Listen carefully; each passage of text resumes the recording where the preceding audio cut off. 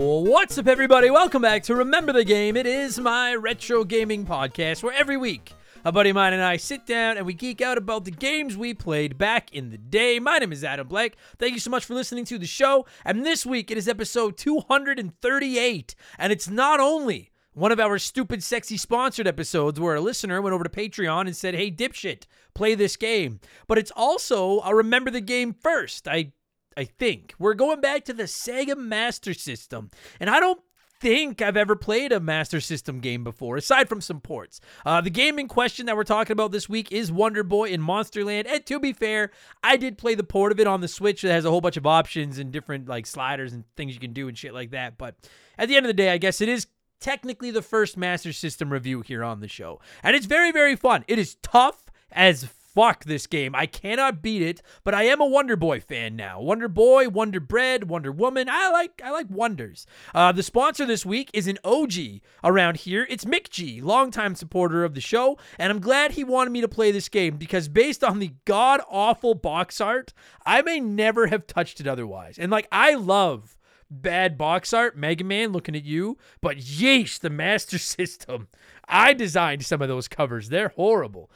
So I might have skipped it without that box art. And I'm glad that I didn't. And just quickly, every time I do a sponsored episode here on the show now, people will reach out and say, "Hey, how do I do one of those?" Normally, it is a perk that's available over on Patreon. I have froze it right now because the queue of sponsored episodes has gotten to be too long. We have about 15 in the line in the queue. People have been waiting over half a year for episodes once they sign up, and I don't like the wait being that long. So eventually, it will be open again. I just need to get caught up a little bit first.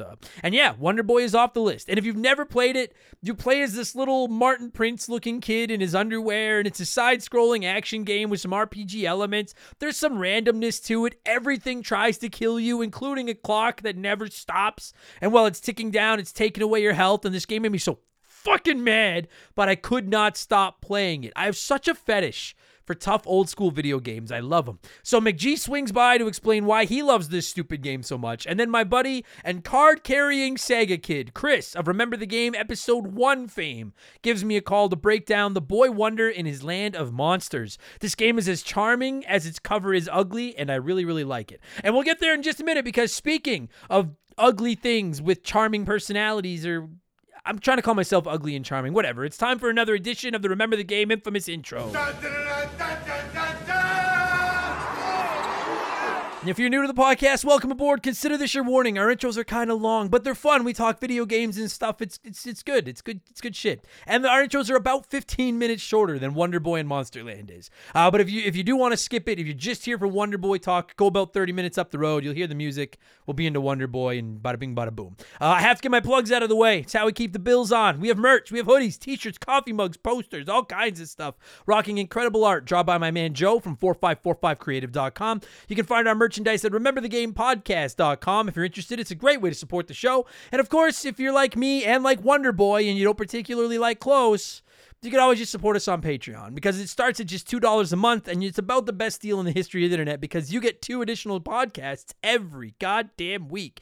You get exclusive access to my gaming news show Game Patch every Friday where I look at all the biggest news in modern video games and I add in my opinions and some profanity in there. Expansion Pass drops every Thursday and that's a different show each week. We do rankings. We look back at characters, consoles, genres, franchises. There's comedy episodes. There's a fucking ton of modern spoiler-free game reviews. This past week on Expansion Pass, it was episode 151. Our Patreons got to pick the topic, and the Switch successor was our focus. We talked about what we would do with it, what we think Nintendo needs to do with it, and just, with whatever their next console ends up being. It was really fun, and I spent a nice chunk of this episode just begging Nintendo not to do anything stupid. And as is becoming tradition, here is a sneak peek of last week's episode of Expansion Pass. What would you do with the next Nintendo console? But there's some simple things that everybody else fucking does. Xbox has achievements. PlayStation has trophies. Mobile games pop up with trophies. There's websites dedicated to accomplishing things and getting trophies for old retro games. There are games on the Switch that are full of challenges that are trophies and achievements on the other systems. Everybody fucking wants them. Where are you? Add a goddamn trophy achievement system.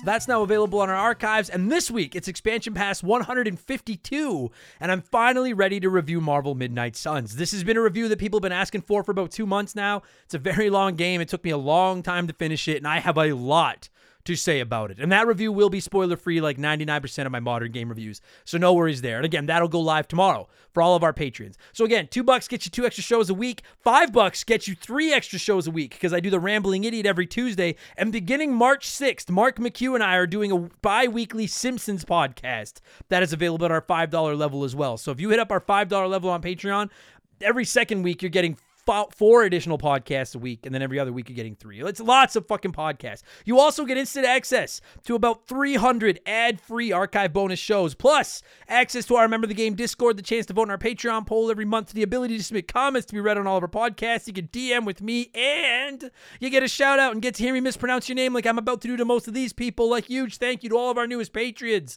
There's some doozies in here. This could get ugly.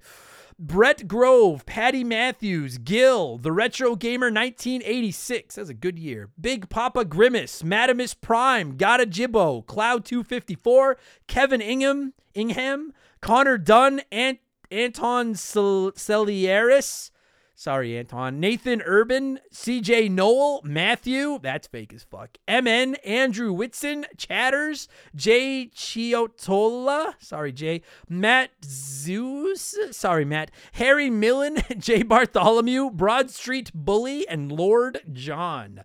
Thank you all so much for the support, and welcome to Remember the Game Industries, patreon.com/rememberthegame. And finally, to wrap up the sales pitch, do not forget, 5% of our Patreon income gets donated to charity every year, my 24-hour charity stream, and we offer annual subs at all levels. You sign up for the year, you get your 12th month free. Fuck yeah. And finally, you can find me on Twitch whenever I have time to get on there, twitch.tv/rememberthegame. Just throw me a follow. It's free. It'll tell you whenever I'm online, and you can come by and tell me why I'm wrong and stuff like that. That's enough blowing myself. Let's blow some of you by blowing in some cartridges. It is our opening segment here on the show. I read a few comments and questions from our Patreons, usually gaming related, but not always, and we call this segment Blowing in the Cartridge. He blows all right. He blows big time. That's it, honey. Get into the spirit. Let's blow. Our first blower this week is Noof on the Loose, who wrote in. I wish I could do a Noofy accent because I would read this in it, but I can't. Currently playing Atomic Heart, and the story is really interesting, but the gameplay needs some refinement for sure. Is there any games you played for the story mostly and just slogged through the mediocre or bad gameplay? One that comes to mind right away for that, Noof on the Loose, is High on Life. I thought the gameplay in High on Life was fucking terrible. It was so boring and bland, but the game itself was fucking hilarious. So I kept playing it to see what it was going to say next. And you know what it's a franchise. It's not just one game.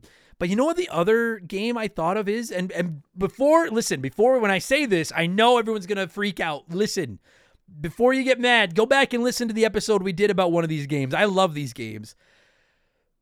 Kind of Mass Effect. And I know some of you are like, what? I love I think those are great games. Mass Effect 2 is one of the best games I've ever played in my life. Go back and listen to the episode of Remember the Game about it. I fucking love these games.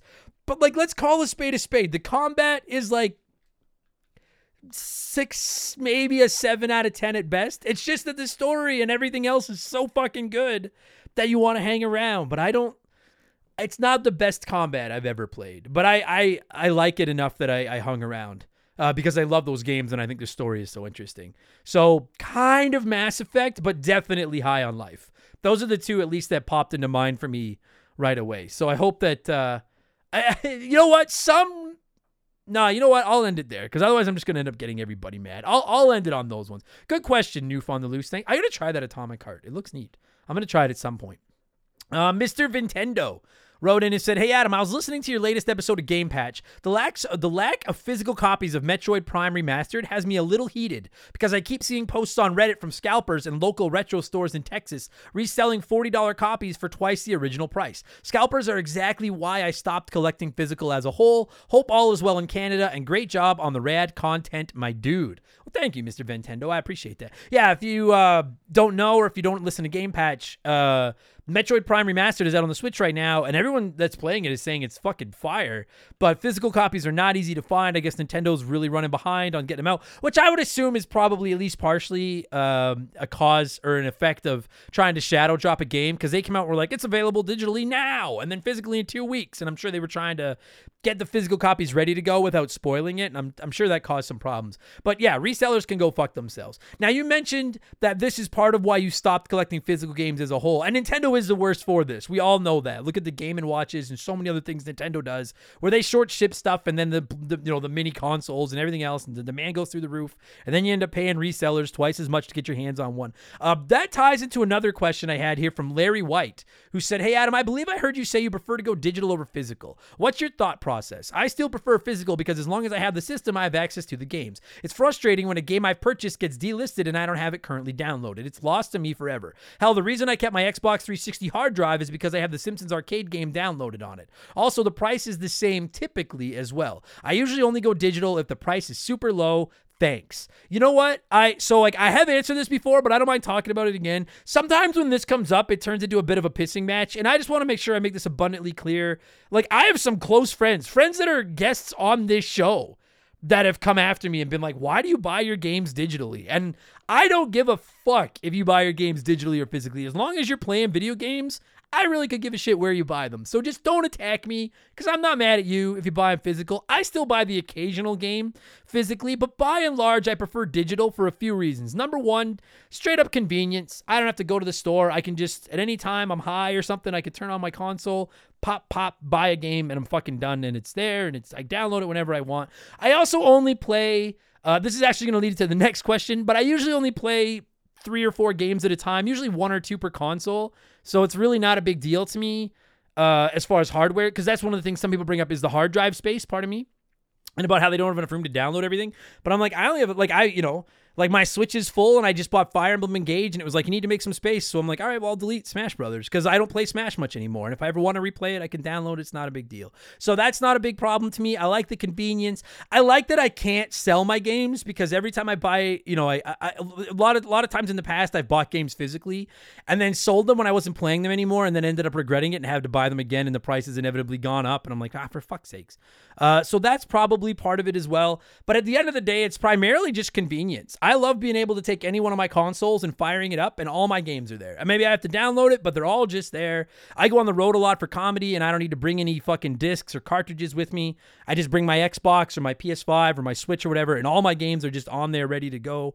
I'm a big supporter of subscription services, as I've talked about before, like PS Plus and Game Pass and Nintendo Switch Online. And I just, more than anything, I guess I just like the convenience. It's like I love to read physical books, but I usually read most of my books on an e-reader because it's just more convenient, I know a lot of, I make jokes about the vinyl weirdos.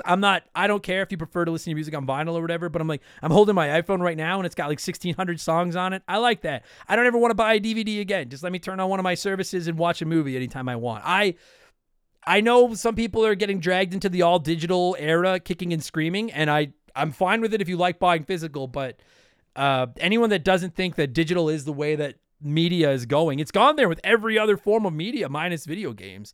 I think it's going to take a long time to get there with video games, but it is headed that way, and I've just embraced it. I don't have a lot of space. We live in a small house. I like the convenience. So I hope that answers your question, Larry White.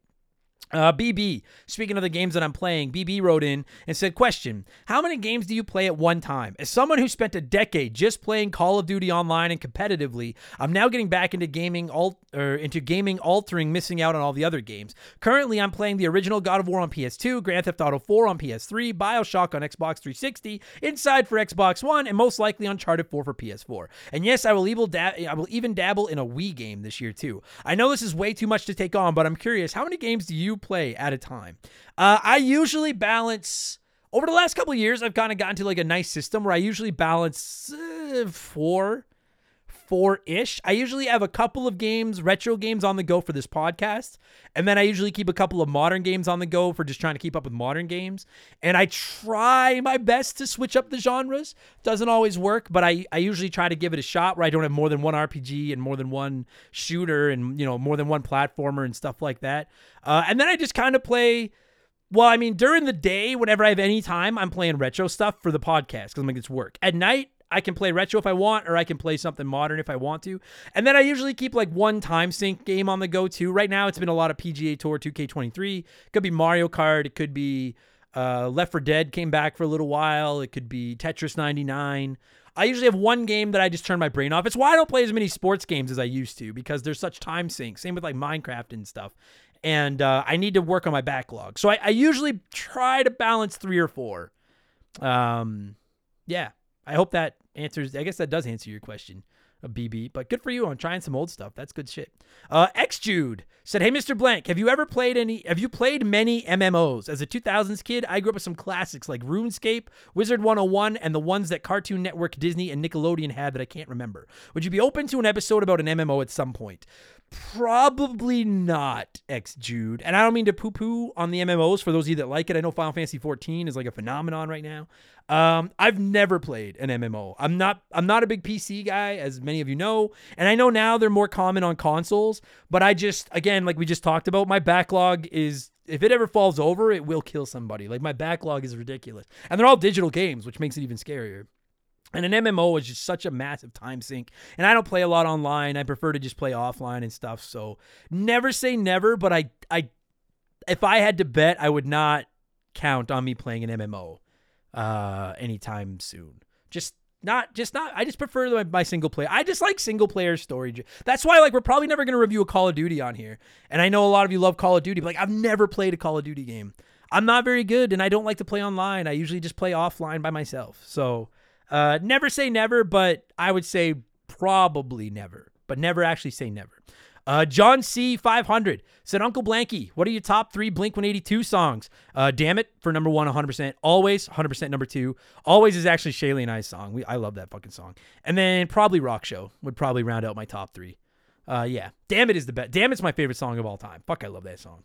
Mac Daddy ×4 said, "Adam, I know the subject of RPGs is a bit touchy right now, but what type of battle system do you prefer? One with crazy stats and damage totals like almost any Final Fantasy, or something with lower totals like Paper Mario? I find myself preferring the Paper Marios of the world because I have a chance to do the math myself rather than relying on some crazy hidden algorithm."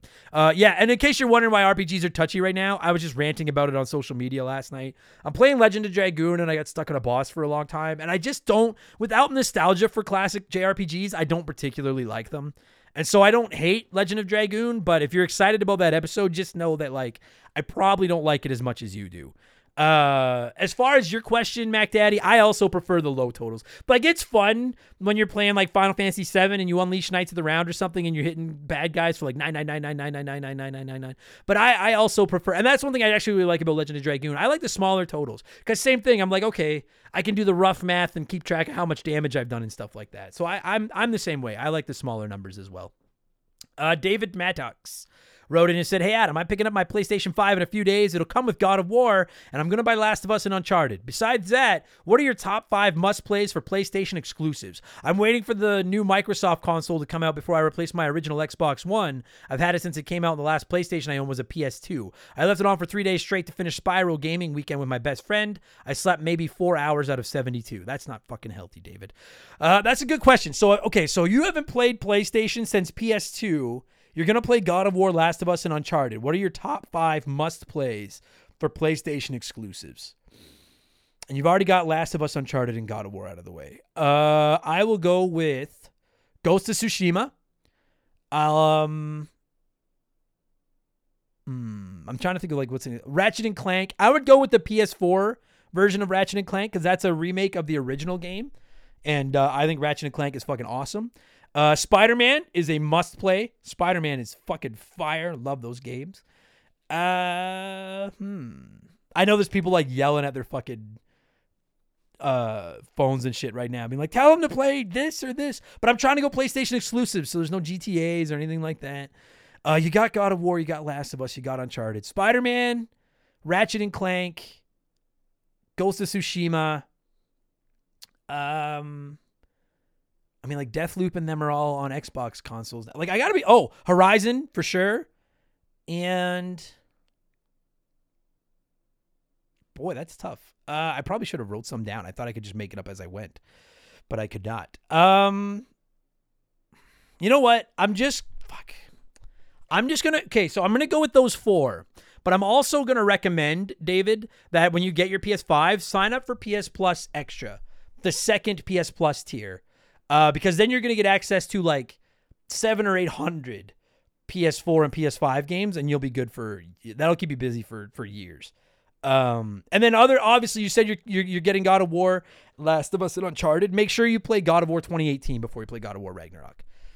And then I think that's good enough. That'll keep you busy. That'll keep you busy for quite some time. Enjoy, David. You got some great games in front of you. Finally, this has been a long segment. We need to move on, but it's letter time. It's letter time. Donnie the Dude Walter wrote in and said, Adam, do you ever regret monetizing the podcast? I enjoy woodworking in my free time and briefly tried to turn it into a business, and I hated it. Deadlines and such just sucked all the joy out of it. Have you experienced anything similar with Remember the Game? Yeah, kinda. And I want to make sure I tread this. I want to tread lightly here because I don't want to sound ungrateful or like I dislike what I do, because I've said it more times than I can count. This community and Remember the Game has been, with the exception of meeting Shaylee, the single most important thing that's probably ever happened to me. When I launched this show 4.5 years ago, I just wanted to learn how to edit audio files. I never thought anyone would listen to it, and now. I could quit stand-up and everything tomorrow and make a nice, not, $1 million living, but a comfortable living off of this show.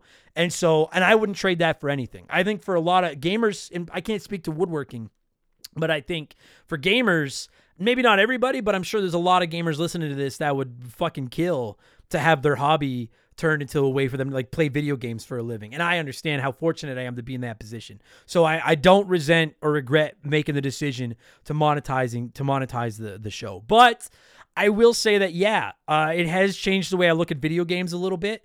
There's times where I either don't want to play games or I just want to play, maybe I'd like to try an MMO, or maybe I'd like to get more into sports games from back in the day or something like that. And I can't because Legend of Dragoon is sitting there and my patrons have paid me to play it. And even if I'm not enjoying it, I got to play through it.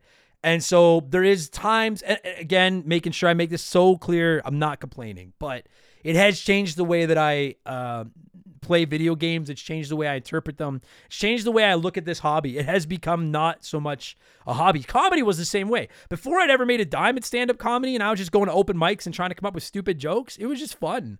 And now it's still fun, but now it is work, and you need to be careful to not get yourself in trouble and not get yourself canceled, and get a social media presence and get yourself booked in it. Just like anything else. I can't remember who said it, but somebody said once you accept a check to do something, it becomes work, and it kind of has. So I'm fortunate enough that I can't imagine trying to make a living playing and talking about video games without loving video games. I think it would suck. I love video games so much, and I think most of you believe me when I say like that's sincere. I legitimately just love playing video games. So I'm fortunate to be able to spend my time doing that now and talking about them. But it has changed the way I look at it, which is why I've tried to take on some other hobbies now. I've started watching a lot more movies, catching up on all the 80s and 70s and 90s movies that everybody always yells at me for. I'm finally starting to catch up on those. I'm reading more. I like to play chess. Things like that aren't video, which is time I used to spend playing video games. Now I'm spending it doing those other things to just make sure I don't burn out on games. So do I regret it? No, because it's changed my life. But has it changed the way I look at video games and my hobby? Yes, it has. And I hope that's a fair answer without sounding like I'm like, I fucking hate all of you, because I don't. I only hate 3 of you, and the 3 of you know who you are. So thank you, Donnie the Dude Walter. Thank you, everybody that wrote in this week. We need to move on. So thank you for all your submissions. Let's get into our... Oh, and I should point out, if you are one of our patrons, the Rambling Idiot every Tuesday, I have a segment now called Left Blowers, where I take on some extra questions that didn't make blowing in the cartridge. So if you've been writing in and not getting on there, maybe check out the Rambling Idiot. Maybe you're getting read over there, okay? Thank you so much for the submissions. Let's change things up and get to our Smash Hit segment, the official game show of Remember the Game Industries. It's Play 1, Remake 1, Erase 1.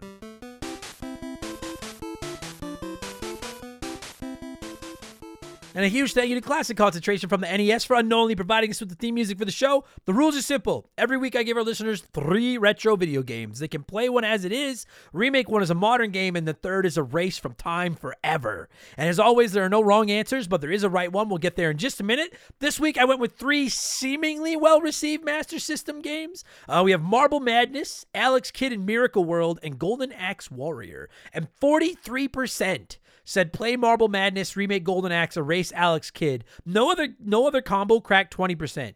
I like it when the voting is close. This one was not close. That was the runaway answer. So let me see what a few of you had to say here, and then I'll tell you what the right answer was. Paul Protus wrote in and said play Alex Kidd because I've always found it to be a lot of fun. Also, it's only been a few years since Alex Kidd DX came out, so it doesn't need a remake. Remake Golden Axe because, well, I've never played the Master System one. I do enjoy the Mega Drive / Genesis version. And erase Marble Madness because I don't really know anything about that game. There's not much to know, Paul. They're marbles and they're mad. At least I'm assuming. I've never played Marble Madness, but I assume it is about angry marbles. So if you're not turned on by anger in marbles, then that's a good call to erase it. Fair enough. Solid logic. Good start. Doug Walsh wrote it and said, first, we have to tip our caps to the most recognizable, beautiful box art theming of all time. Long live the grid. I love if you've never seen Master System box art, everybody, look it up. It literally looks like it's just drawn on grid paper. It's fucking awesome. Doug says, having owned all of these games as a young lad, we must play Alex Kidd because rock, paper, scissors is a woefully underutilized battle mechanic. Also, the recent remake was infuriatingly hard. Stick with the original. We will remake Marble Madness because analog controls will be a substantial improvement and allow for far greater diversity of levels. And lastly, we will erase Golden Axe because, well, not bad. Countless games have improved on the side-scrolling action RPG genre, and Golden Axe is a little more than an afterthought. Now, that's a bold take considering Golden Axe just won the Patreon poll this month, but it is the Genesis one. But I digress. I get what you're saying, Doug. And you've played all of these, so I have reason to believe what you have to say. Mike Dobson said, play Marble Madness because it was basic but fun for what it was. Remake Golden Axe because it could be an awesome multiplayer game on the current gen systems, and literally every other game is getting an awesome remake, so continue the trend. And then erase Alex Kidd because the conversation of, hey, have you played Alex Kidd? It's awesome, has never happened. So bye-bye. That fucking made me pop. When I was reading the comments this week, I said, Mr. Dobson, you just got yourself a spot on my show. Hey, have you ever played Alex Kidd? It's awesome. Has never been said. Fucking love that comment. I'm not even dissing Alex Kidd. I just think it's funny. Cabes said, play Golden Axe as it's fine as it is. Remake Alex Kidd as I think it's time to let Sonic have a nice long rest after Frontiers and let Sega relaunch one of their other mascot characters and erase Marble Madness as while I have nothing against it, them's the rules. You goddamn right them's is. And I appreciate you playing it, Cabes. And yes, Sonic deserves a long rest after Sonic Frontiers. That fucking game. And James Juan Francesco said, play Marble Madness. Love that game. Simple video game fun. Remake Golden Axe. After what I've enjoyed with the latest TMNT game, I'm sure this simple beat 'em up would be great done with the same care. Bye-bye Alex Kidd, only because I feel more strongly about the previous two. Tough choices this time. Love you all. Well, I love you too, James. We need more love in this world, so good answer. I'm actually going with the vast minority this week. 6% of you voted the way I did, including Alex Gonzalez, who said, remake Alex Kidd because Alex is rule. Erase Golden Axe. Great game, but plenty of other good brawlers already out there. Play Marble Madness. Analog controls will make it easier and tarnish its fuck you legacy. Hit up Super Monkey Ball if you need your analog marbles tickled. I like that. I like that analogy a lot. Yeah, I myself would play Marble Madness because I never have it. It just looks really fun. I've always wanted to play Marble Madness. I will play that one eventually. I'm going to remake Alex Kidd because, quite frankly, it just looks more fun to me than Golden Axe. And then I'm going to erase Golden Axe Warrior because I'm sure it's fine. And like I said, the Genesis version of Golden Axe just won our Patreon poll, so I will be playing that in the next, I don't know, whenever I get time to it. But it does just kind of look like another beat-em-up. And sure, beat-em-ups are great, but we have lots. So I don't know. I can live without. As long as I have Streets of Rage, I can live without Golden Axe. Anyway, thank you everybody for playing along. As always, we need to keep this show moving. I'm going to tell you what I've been playing over the last 7 days. In just a moment, I need a drink of water, so I'm going to pause for a quick word from one of our sponsors. What have I been playing over the last 7 days? It's a very short list. I've been playing a lot of Legend of Dragoon. Trying to get ready for that one. This is how behind I am. That one, December's Patreon poll, January's Patreon poll was Earthbound Beginnings, and now this month just wrapped up and it was Golden Axe. So, and that's in addition to the sponsored episodes. So I need to get my ass moving. But I'm working on Legend of Dragoon, and then I finally finished my 2-month playthrough of Marvel's Midnight Suns, which again I'll be reviewing on Expansion Pass tomorrow. Really, really, really. I guess I don't mean to give away the whole review. I don't love it, but I really, really, really like that game. So I have a lot to say about it. Should be a good episode. That's all I've been playing. And then I've been playing a little bit of Wonder Boy. But I'm done with that now. It's time. Let's talk about it. That's why you're here. Let's talk Wonder Boy. As always, I like to give our listeners a chance to sound off on the game we're talking about before my guests and I hog the microphone. Wabley, I have no idea how to say your name, wrote in and said, never played, let alone heard of this game, but the title has got me rolling. Just about the most generic thing I've ever seen. It's the type of name I give my games in Game Developer Tycoon. I love Game Developer Tycoon. And I also give my games horrible names in Game Developer Tycoon. I will say, I don't disagree with you. Wonder Boy and Monsterland is not a very good name. I agree. It matches the box art, which is also the best. Speaking of that box art, Crotolingua wrote in and said, oh man, just seeing that butt ugly white grid pattern makes me nostalgic. All the old Master System games were like that, with the weird cutout art laid over the grid pattern. I never played this one, but I think I'm going to plug in my old Master System and play me some old ass games today. Also, while the Master System was categorically worse than the NES, it had way better sound. Just saying. All right. I've never actually played with a Master System, so I'm not going to argue with you. I mean, if it's calling itself the Master, it's got to be good at something. So maybe God knows they're not good at box art names, so maybe sound was their thing. Lord Finish said, oh boy, do I love this game. Back in the day when I was about to get my very own console, I wasn't sure if it was going to be an NES or a Sega Master System because my parents weren't super rich and I thought that a Nintendo cost millions and Sega was the cheap alternative. Anyway, I ended up getting a Nintendo, but one of my friends had Sega, and this was the Sega game. I can't even name another game from the Master System library, but this game was so good that I thought it had been okay if I'd gotten a Sega instead of Nintendo. Thank God I got the Nintendo, though. Otherwise, I probably would have ended up becoming a Sega Saturnian, and we couldn't have had that, Lord Finish. That would have been a tragedy. You know what? Yeah, I only knew one person that owned a Master System, and I never saw them play it, and I never played it. So I'm not even dunking on it. It's just, yeah, it's Nintendo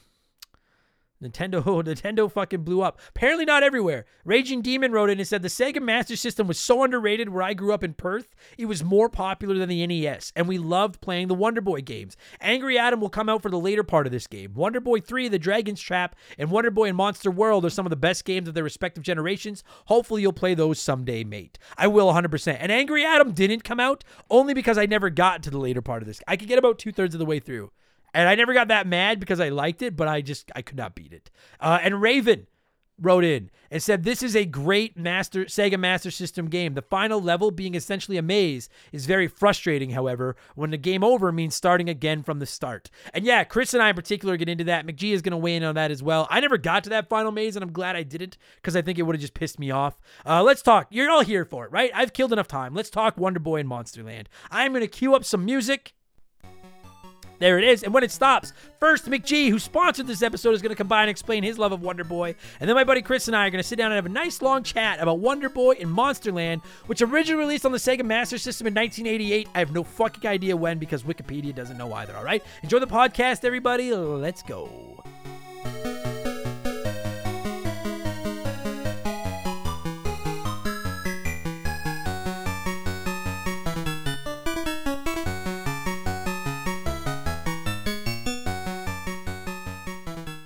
All right, so as I'm sure I'll have said during the infamous intro that has not yet been recorded at the time that I'm saying these words, this is another one of our Stupid Sexy sponsored episodes where a listener of the show has stepped up and put their money where their mouth is and said, Adam, quit fucking around, play this game. And so the person that stepped up and sponsored the episode this week is a long time, one of the OGs around here, a long time supporter of the show, my man McG. How are you, buddy?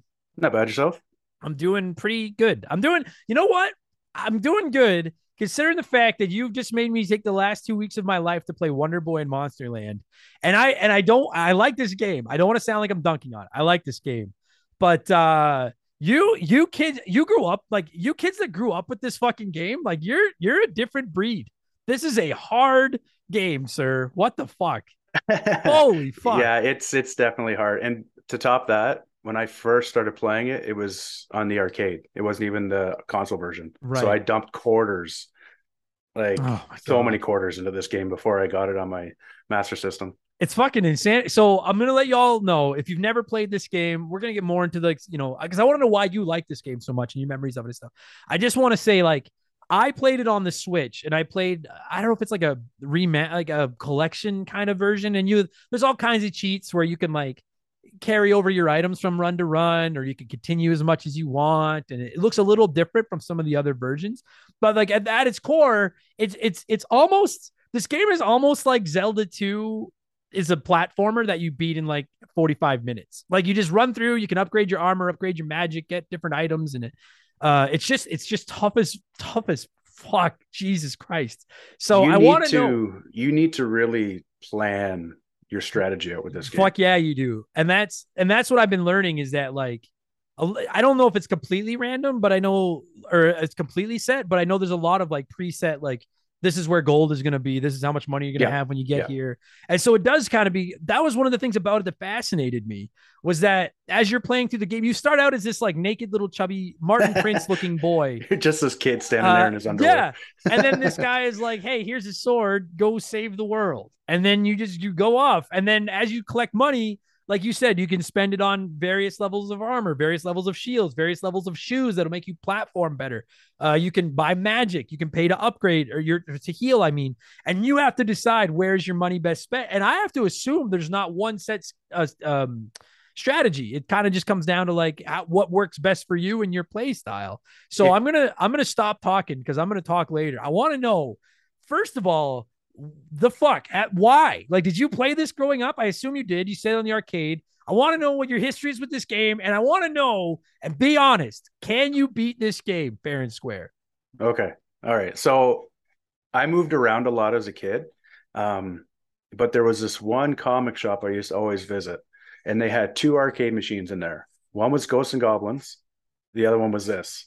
And I would dump quarter after quarter after quarter into what a sadistic pairing of arcade. I know it. Jesus Christ. Where's Pac-Man when that comic shop owner must have been a special human being. Oh, he tore the wings off flies without question. He knew how much money he was making off those two machines. No doubt.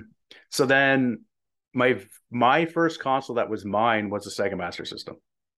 And there was one movie rental place that had Sega Master System games. So I used to ride my bike down there with my allowance, and I would rent this game and rent this game and rent this game. And then eventually I got it.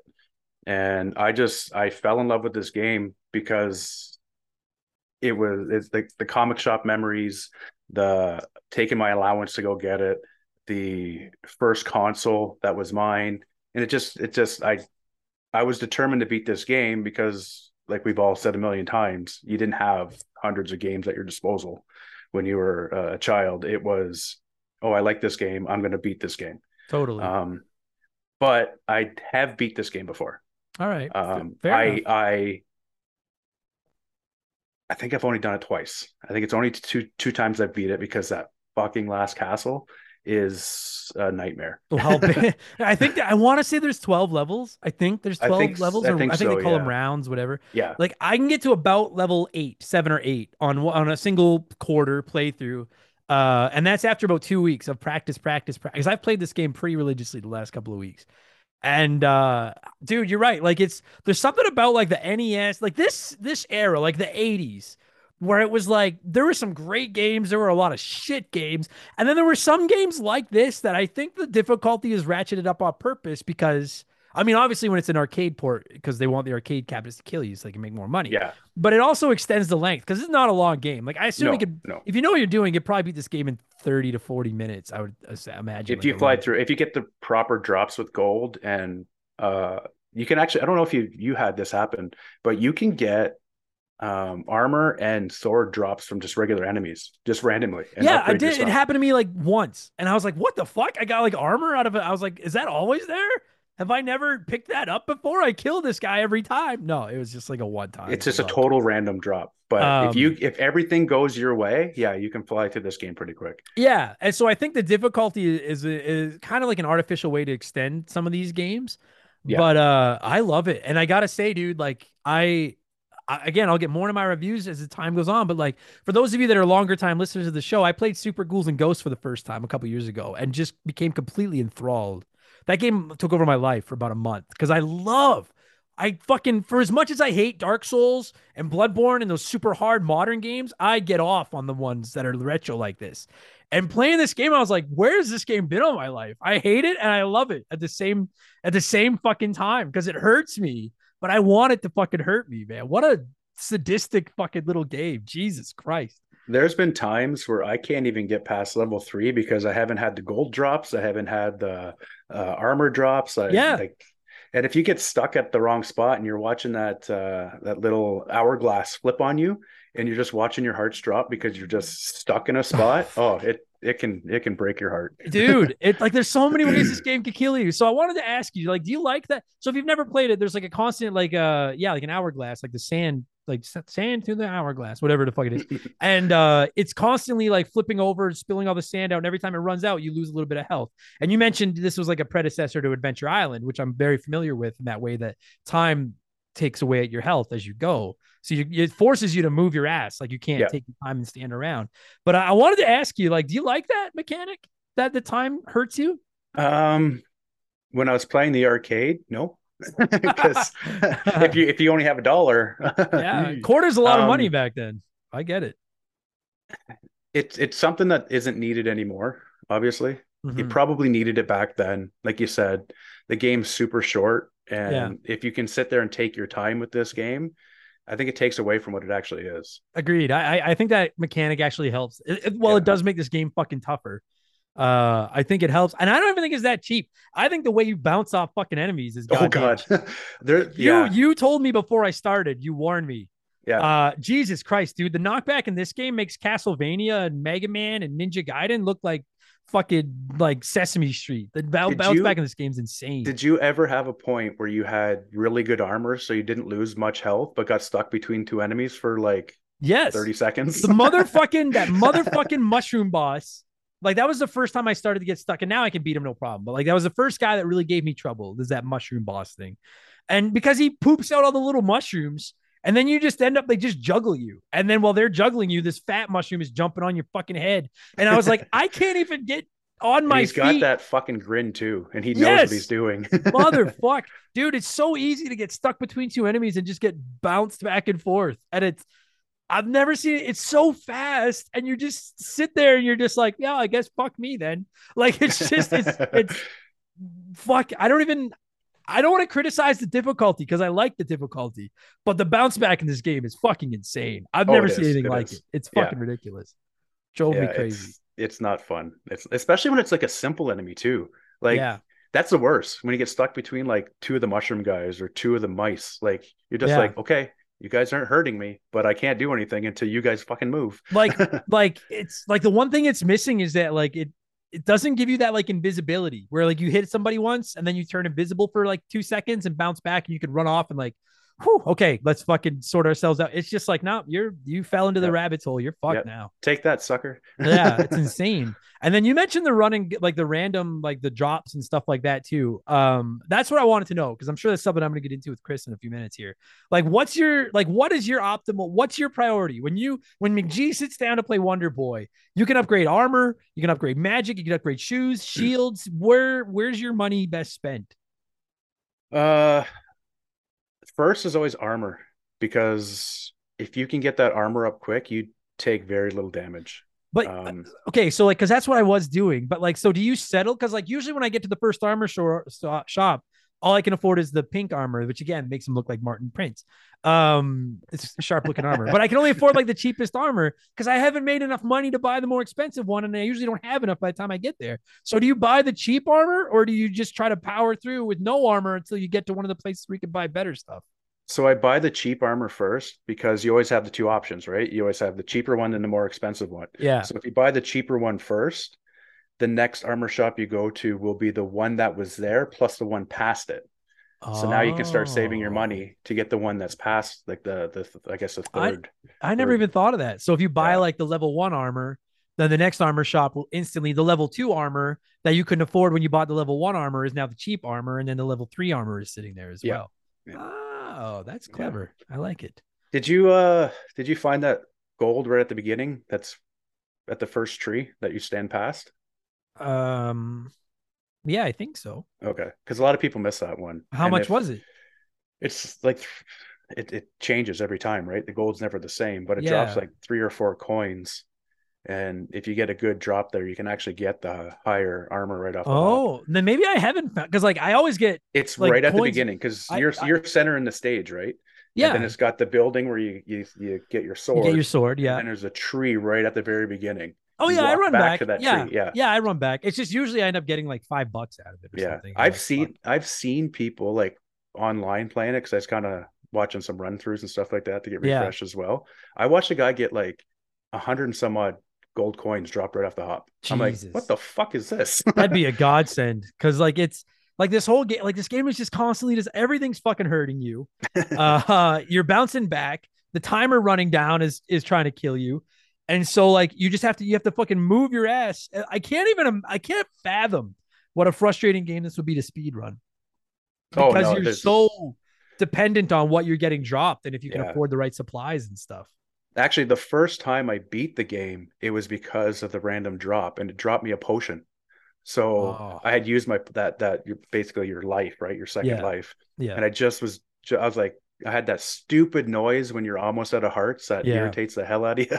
Yes. And then I was just killing some of the enemies, and it just dropped me a potion. I was like, oh shit, this is a game breaker right here. This is new. This is dude. Like, so if you've never played this game, you have one life. That is it. But you also get at the very beginning of the game, you get a sword and you get a potion, and that potion is like a 1-up. So you have a second life, and then once you lose it, you're fucked. You're on your one life, and then you get a very once in a great while someone will drop one, or else that level I was telling you about before we started recording, I think it's level 7, where it's just like a town full of buildings, and then these stupid mice that rip through so fast that you can't react to them. There's a store there that sells a potion for $100, and the first time I saw that was the first time I'd seen a potion other than the one I get at the beginning of the game. And I almost cried. I was so happy. I was like, I can get another potion. My God. Like, there is a couple stores further on too that sell potions. I'm sure there have to be. Yeah. I know one of them, I'm pretty sure one of them is a hidden door, if I remember correctly. Okay. And then the other one is it's almost like in a maze. You just have to land on the right platform to get to the spot. And that's what I think is so, I don't know if I want to say special, but that's what really impressed me about this game is I think it's a very ambitious video game because it could just be a like run left to right, swing your sword, save the world, blah, blah, blah, blah, blah. Picture Zelda 2. For those of you that haven't played, this is a very, very slightly hint of Zelda 2 kind of gameplay to it. But like, there's all these different item stores and it's almost like a mini RPG built into like a 45-minute game. And when I actually got into like seeing the depth and all the different strategies you could employ and stuff, I gotta say, man, like this is the first Master System game I've ever played in my entire life because I never had one. I never had access to one, and I was thoroughly impressed. Like the box art looks so stupid. I think the name is kind of lame, and I wasn't expecting much. And you said yourself, you're like, I don't know if you're gonna like it, but I was thoroughly impressed. This is if this was an NES game, I would be tempted to slot it into my top 20 NES games. Like I was very impressed with this little game.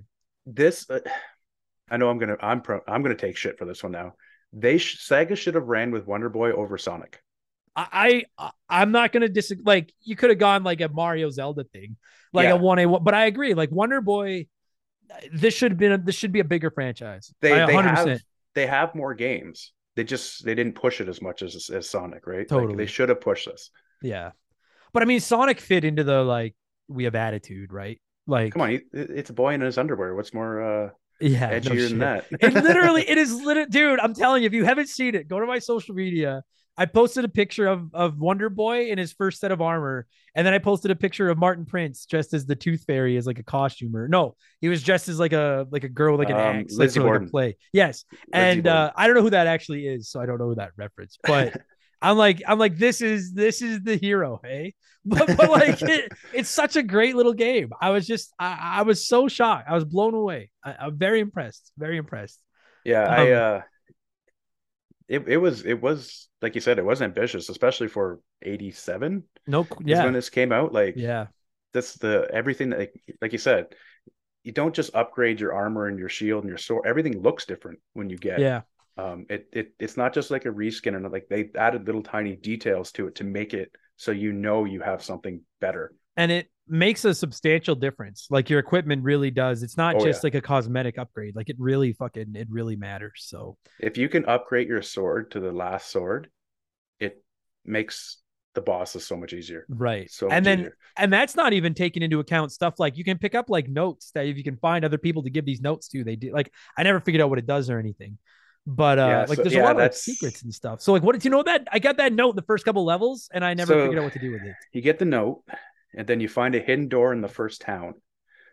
You knock on that door and he gives you something else. And then you find another hidden door somewhere else. And it just keeps giving you something all the way basically to the end. And then right before you go into the last castle, you can pick between a bell and a ruby. And it does something to the boss. I can't remember exactly what it does to the last boss, but it makes him weaker in some way. So the bell does something, the ruby does something. I see. That's clever, man. If you told me this was a predecessor to like Super Ghouls and and I know there's a Ghosts and Goblins on the Masters. I'm just saying that like I totally believe it. Like this is what a funky little game. I never would have touched this game. I'll be honest. Like I don't judge a book by its cover, but we all grew up judging video games based on their box art. And this box art sucks. And I was like, this looks stupid. And then I started playing it. It's almost as bad as the original Mega Man one. It is almost as bad as the original Mega Man. But then I started playing it. I was like, dude, this game's fucking fire. So I get it's it. Actually, it's a pretty accurate what do they call it? It's pretty accurate to the arcade game. It's is that right?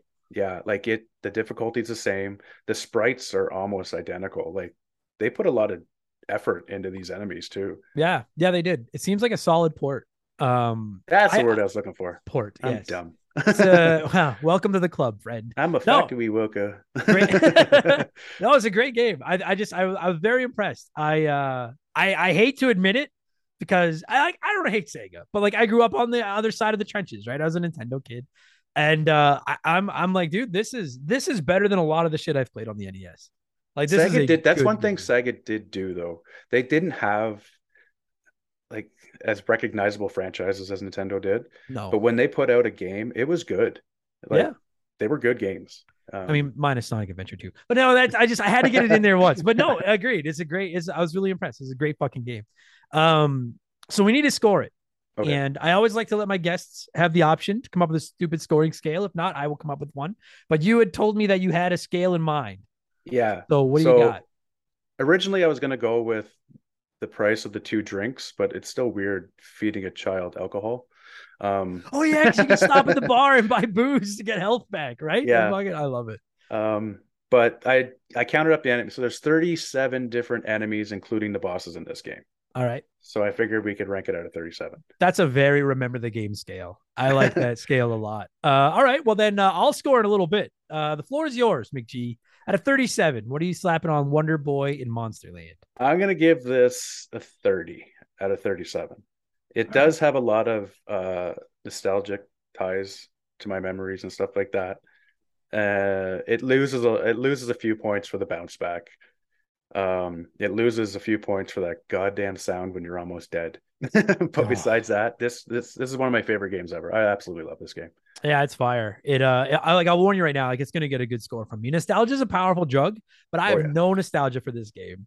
And I'm like, it's getting a decent score out of me. Like I guess I'm just a fucking sicko for these tough old games. I love them. I don't know. I'm glad you enjoyed it because I was worried. No, dude, I've played much worse than Wonder Boy and Monsterland. This game's the shit. I enjoyed it a lot. So, listen, dude, we're gonna cue up some music and then I'm gonna switch over to talking to Chris and basically just talk about this game some more because that's what we do around here. But dude, thank you so much for all the support. You've been around this community since like the early days. So I appreciate the support. And I also appreciate your patience because I know this took a long time. And thank you for introducing me to Wonder Boy. I'm a fan now. You got to try all the other ones now because there's a whole bunch of other ones you got to try now. Are any of them better than this? Monster World is probably the best one. Okay. I'll remember that then. I'll put that on the list. I remember I had to ask you before I started playing. I'm like, am I playing the right one? Because there's a lot of these. And you're like, yes. So all right, I'll keep that in mind. Dude, thank you so much for doing this, man. It was really fun. Thank you. I had fun. This is awesome.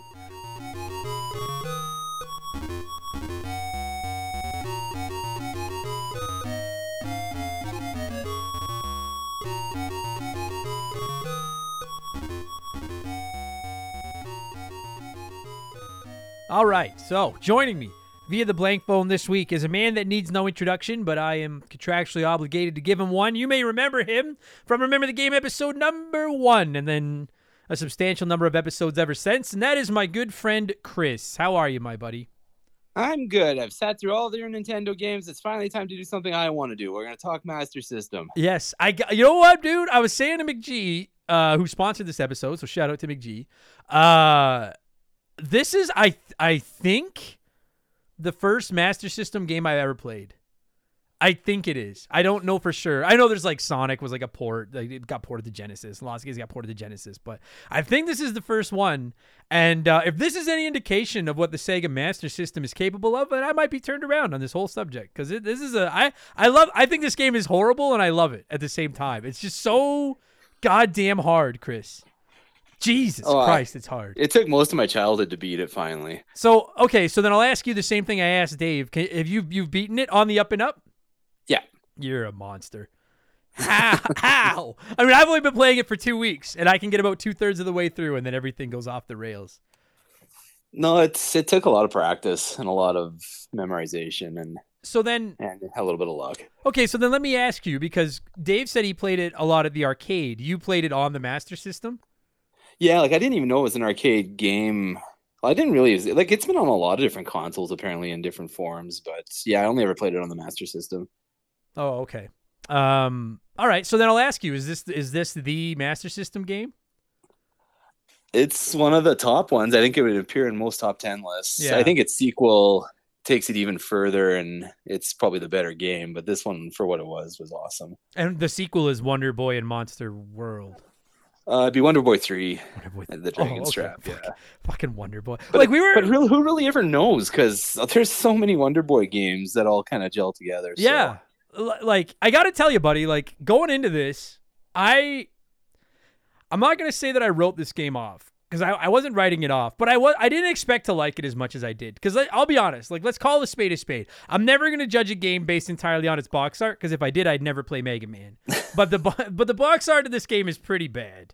And then you look at the game and I'm like, well, this doesn't look like anything. It looks like a very run-of-the-mill generic hack and slash-ish run left to right, and then you start playing it and I gotta say, man, like I'm truly, and I mean it with no sarcasm, like I'm truly impressed at how deep this game is. It's like taking like a game like Zelda 2 or something and squishing it into like a 45-minute adventure. It's Zelda 2 with a good version. Yeah, exactly. Like, I'll be honest, I like this game better than Zelda 2. Like, I'm really impressed because, like, you can upgrade your weapons, upgrade your magic, upgrade your stats. There's a lot of buying items and stuff like that, but it's all over like a 45-minute game. And that's very ambitious. A very ambitious title for a game from the 1980s. Well, you mentioned the box art. If that guy showed up to save me, I think I would take my chances with whatever was on the other. Yeah, right. He doesn't inspire much confidence. But yeah, like it's a competent game. Hey, like it works really well. Like, frankly, like it's a little. I feel like it's a little ahead of its time. Like with all the different things they put in, and there's like secret doors and secret items and everything. Like we'll get into the difficulty because this game took fucking days off my life, but like if you've never played it, quickly you start out as like this little Wonder Boy, and you start out naked in the woods. You're just in your underwear, and then an old man thing gives you like a sword and a potion to bring you back to life once and says, "Go save us," and that's basically it. But then as you go through, you can you collect money and you can upgrade your armor, upgrade your sword, upgrade your magic, buy new shoes, buy shield. The shoes make your platforming better. Buy shields to block damage. You can go to hospitals to heal up. You can go to bars for some reason, even though you're a child, and buy drinks to heal up and get advice. And like no two runs, I'm not going to say it's like completely randomized, but no two runs are exactly the same. And that's what keeps me coming back. Like that's the hook to me, is that you never know what items you're going to find or what magic or money is going to get dropped and stuff like that. And there's a lot packed into such a tiny little cartridge, man. I'm just very, very inventive, very impressive game. Yeah, like for an 8-bit game, it's definitely it's not just a hit A, mash A or anything like that. There's a lot to it, and yeah, like, and the thing is, I'll be honest with you, like I think the combat itself is, like, I'm curious what you think, because like to me, this game's biggest strength is the upgrading system and the money and trying, like early on trying to decide what kind of build am I going to go for and stuff like that. Like I frankly think the combat and the platforming leaves something to be desired. But what takes it over it's a very cheap steak as far as the platforming and the action goes. But then if the upgrade system and the magic and the armor and the money and stuff like that, if that's the seasoning, it's like a cheap steak that's just been seasoned to perfection. Do you know does that make sense? Yeah, like I mean, it's pretty rudimentary platform. Like I don't even know if there's ice or anything like that affects your running or anything like that. Which isn't a bad thing because ice levels fucking suck.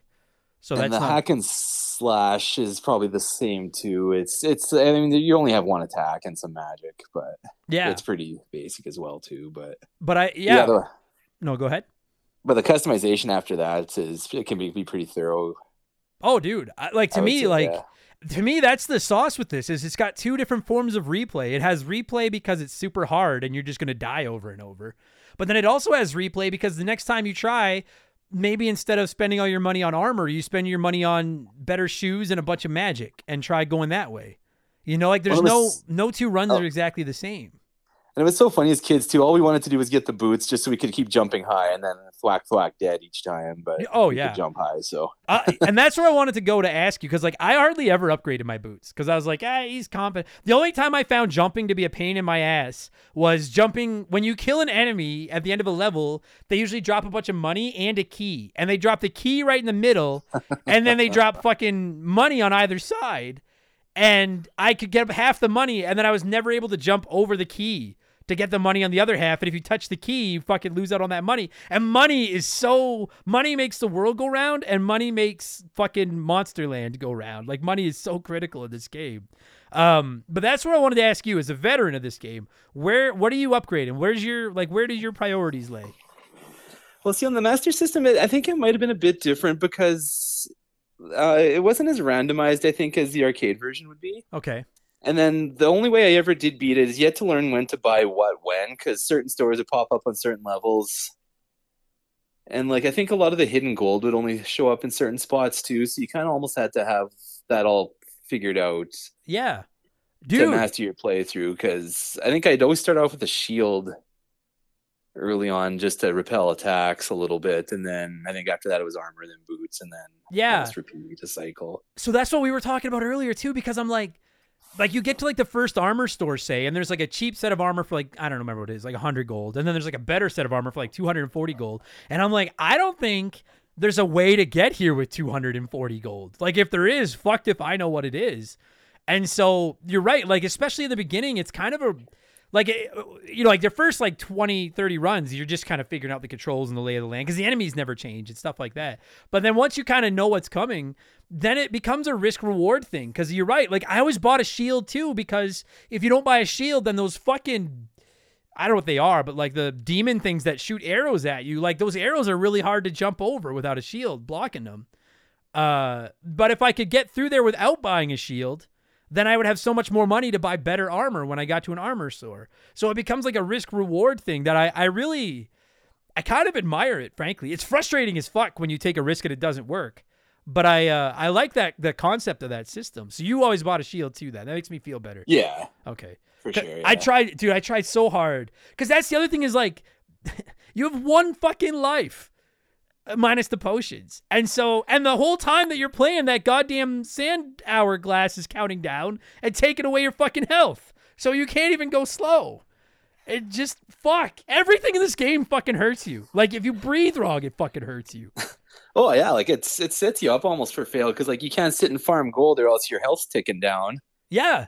And like, you go ahead. I was just going to say, and like, at least the version I played on the Switch, most enemies don't drop gold when they fucking rejuvenate super fast. But then after the first time when they might have dropped gold, now they just drop shit that's worth points, which are fucking useless. On the console, if you have the points, I think eventually you get more hearts. Oh, God. Okay, that would make sense. Because, like, you're right. And even if they dropped gold, like you said, you can't stand around. Like, it's such everything in this game, and it's not a criticism.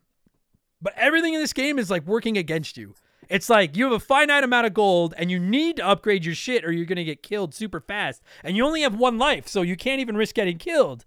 But if you spend your gold on upgrading your equipment now, you can't afford the better equipment later. But if you try to go without the better equipment or the cheap equipment now, you're going to lose all your health and die before you get to where the good equipment is. And you can't take your time and crawl through because the whole time you're going, the fucking clock is counting down and hurting you. And it's just, this game is just giving it to you from all angles. It's like, I was saying to Dave, like, to speedrun this game must be the most frustrating experience in the world. Like, yeah, like I saw a playthrough, I guess, to kind of refamiliarize myself with this too, and like he must have practiced a lot because he didn't get hit much, but he still upgraded his equipment just so that when he did, it didn't like level his health out. right. Oh my God. It's fucking just fucking vicious game. What do you think of the one life system? Like I think the version you played, you said you got continues, right? Well, okay, so I think the version on the Switch is like the arcade one because when you die, if you want to, it says insert a credit to continue. And then I can pick up at the level I'm at. So sometimes I would play that way, and then sometimes I would play it on the up and up where just I had one run, and if I died, I died, and that was it. But it does give you the option to, yeah.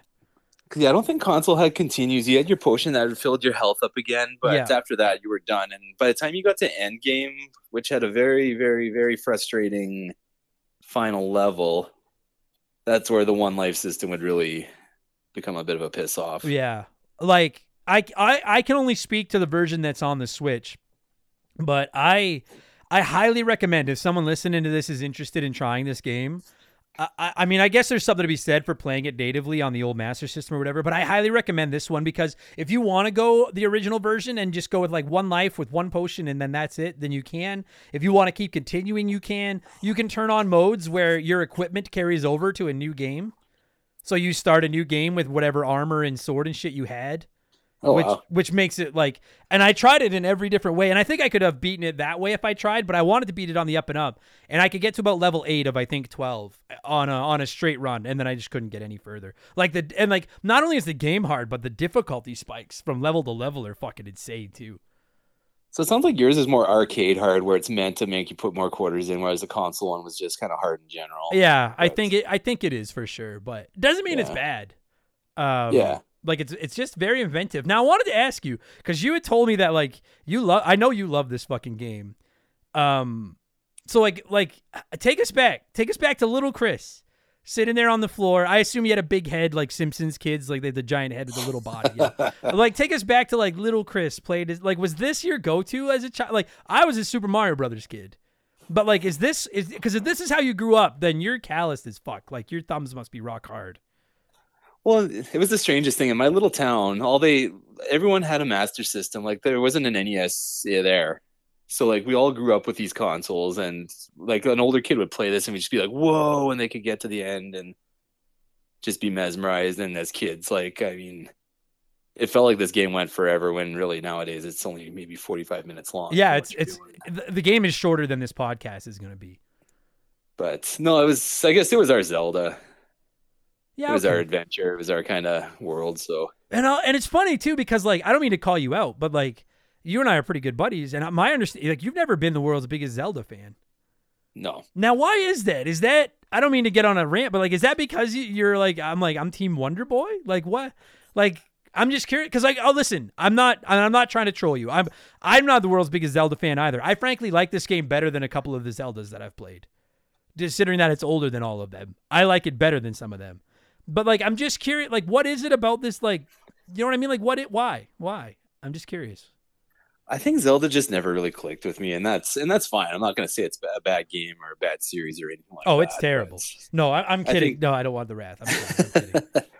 But without Zelda 2, and then you got to Link to the Past, which was a good game. Like I played it. Sure. But I guess it just wasn't our franchise. So. And it's weird too. Yeah, like it's so funny, because like in 2023, I think the Sega Nintendo war is mostly dead, but those of us that grew up in the trenches of it, like the feelings are still there. Like I like Sega now, but I'm still like, you're no Nintendo. So I understand that.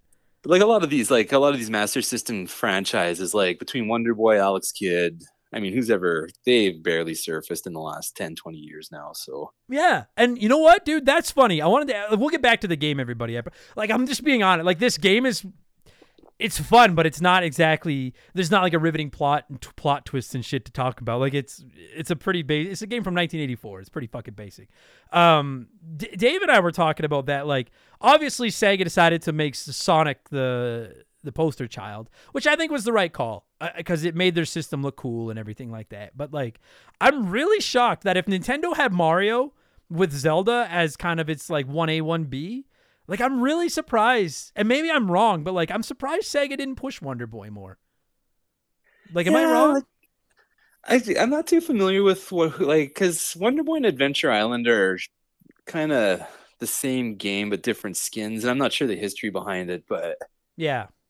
Like, I think that kind of, I don't know if Wonder Boy was even Sega's truly or anything like that, but Alex Kidd, I think, was supposed to be the mascot, and he kind of got shoved aside for Sonic. Like, okay, so I've never played Alex Kidd. Like, is Alex Kidd better than Wonder Boy? Because he looks... I mean, I thought Wonder Boy looks it's a better platformer, but neither one of them are going to touch Mario. So. Okay. See, now it's funny you say that, though, because, like, in some ways, I think this game stands up against Mario, like Wonder Boy and Monster Land. In some ways. I think the combat and stuff leaves something to be desired. But again, I can't get over how... And, like, listen, I'm not trying to make it sound like this is, like, fucking the world's deepest RPG ever, and you can, like, buff all your stats. It's nothing like that. But I think this game would have... If I had owned this game as a child, I would have played this more than I played Mario. Because there's just something about that, being able to upgrade all your different abilities and play it in different ways. Like, in Mario, you had a mushroom and a flower and a star, and that was it. And in this one, you're like, I'm not even going to worry about magic. I'm just going to buff all my armor. Or like you said, I'm going to buy all these shoes and platform like a motherfucker, and I'll just try to dodge all the damage. You know, like, or you're like, I'm going to load up on armor and just be a tank, and I don't care about using magic. And I know I keep repeating myself, but like, I can't think of a game earlier than this that played as well as, like, that was as inventive as this. Like, I really respect what this game tried to do.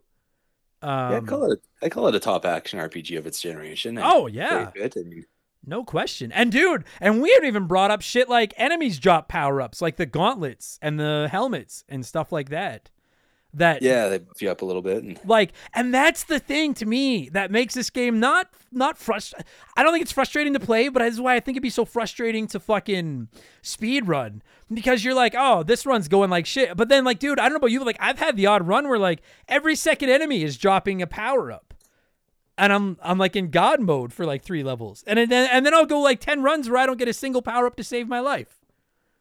It's definitely the luck factor when that comes down to it, because if you get a gauntlet at a critical boss or just before a critical boss, I think it makes all the difference in the world. Oh my god, because some of these boss fight, bro, I'll ask you now, keep in mind I've only been through 8 levels, but like, is there a boss that you like that irks you the most? Because I have one that owns my soul. Like, is there, like, go ahead, like, what is there a boss you hate? Because there's one I want to rant about. I hate him. Some of the jumping knights are frustrating. There's like a pig knight further along that was a pain in the ass. Is there a Sphinx in your version? A Sphinx? Maybe there is, but if there is, I don't think I ever got to one. Oh, that boss was the most frustrating one, and I'll tell you why. So the level he's in on the console, if you find the certain bar and buy a drink, they tell you, like, he asks you a riddle. If you buy a bar, or if you go to the bar, you buy a drink, they'll give you like the veiled answer to it. And if you answer right, he blows up and you get to go on. If not, you have to fight him. Oh yeah, dude. Yes. I never knew that you got the answer from the bar. I just guessed the answer and just got lucky. But yes. Okay. So I've never fought him because I've always gotten the answer right. So I got a funny story for you. Young Chris got the answer. He got to the boss, and my old man was watching me play this game. Yeah. And the question was, what did I have for dinner last night? Yes. And I had the answer, and my dad's like, no, Sphinx is like steak. I'm like, what? He's like, trust me on this. I put it in, and no, you're wrong. He messed me up, and I lost the game. And then I talked back to my dad, and he took my controller away for a week. Of course. And you know what the best part is? Like, because you're a kid, and kids are dumb. Kids believe whatever their parents tell them. It's like, why would my dad, who's never played video games and most certainly has never interacted with a Sphinx, know what they eat, despite the bartender in the game telling me something? I don't even know what the food the Sphinx eats is. It was like Sarad or something. Like, I don't remember what it fucking was. I don't know. But yes, I do remember that fucking... I never fought him. So he fucks you up if you get it wrong, eh? Yeah, and if my dad's in a home someday, come play this episode for him, and you'll know why. I will, yeah. Yeah, no shit. Oh my gosh, I never knew that you could get the answer from the bartenders. I always just guessed and just got lucky. Yeah, like, there is quite a bit of hidden stuff in this game to find. Yeah, and so just quickly, I want to quickly just, it's to the point now where I can beat him pretty easily, but the mushroom boss was like, I hate that guy. Because when I was the jumping one, right?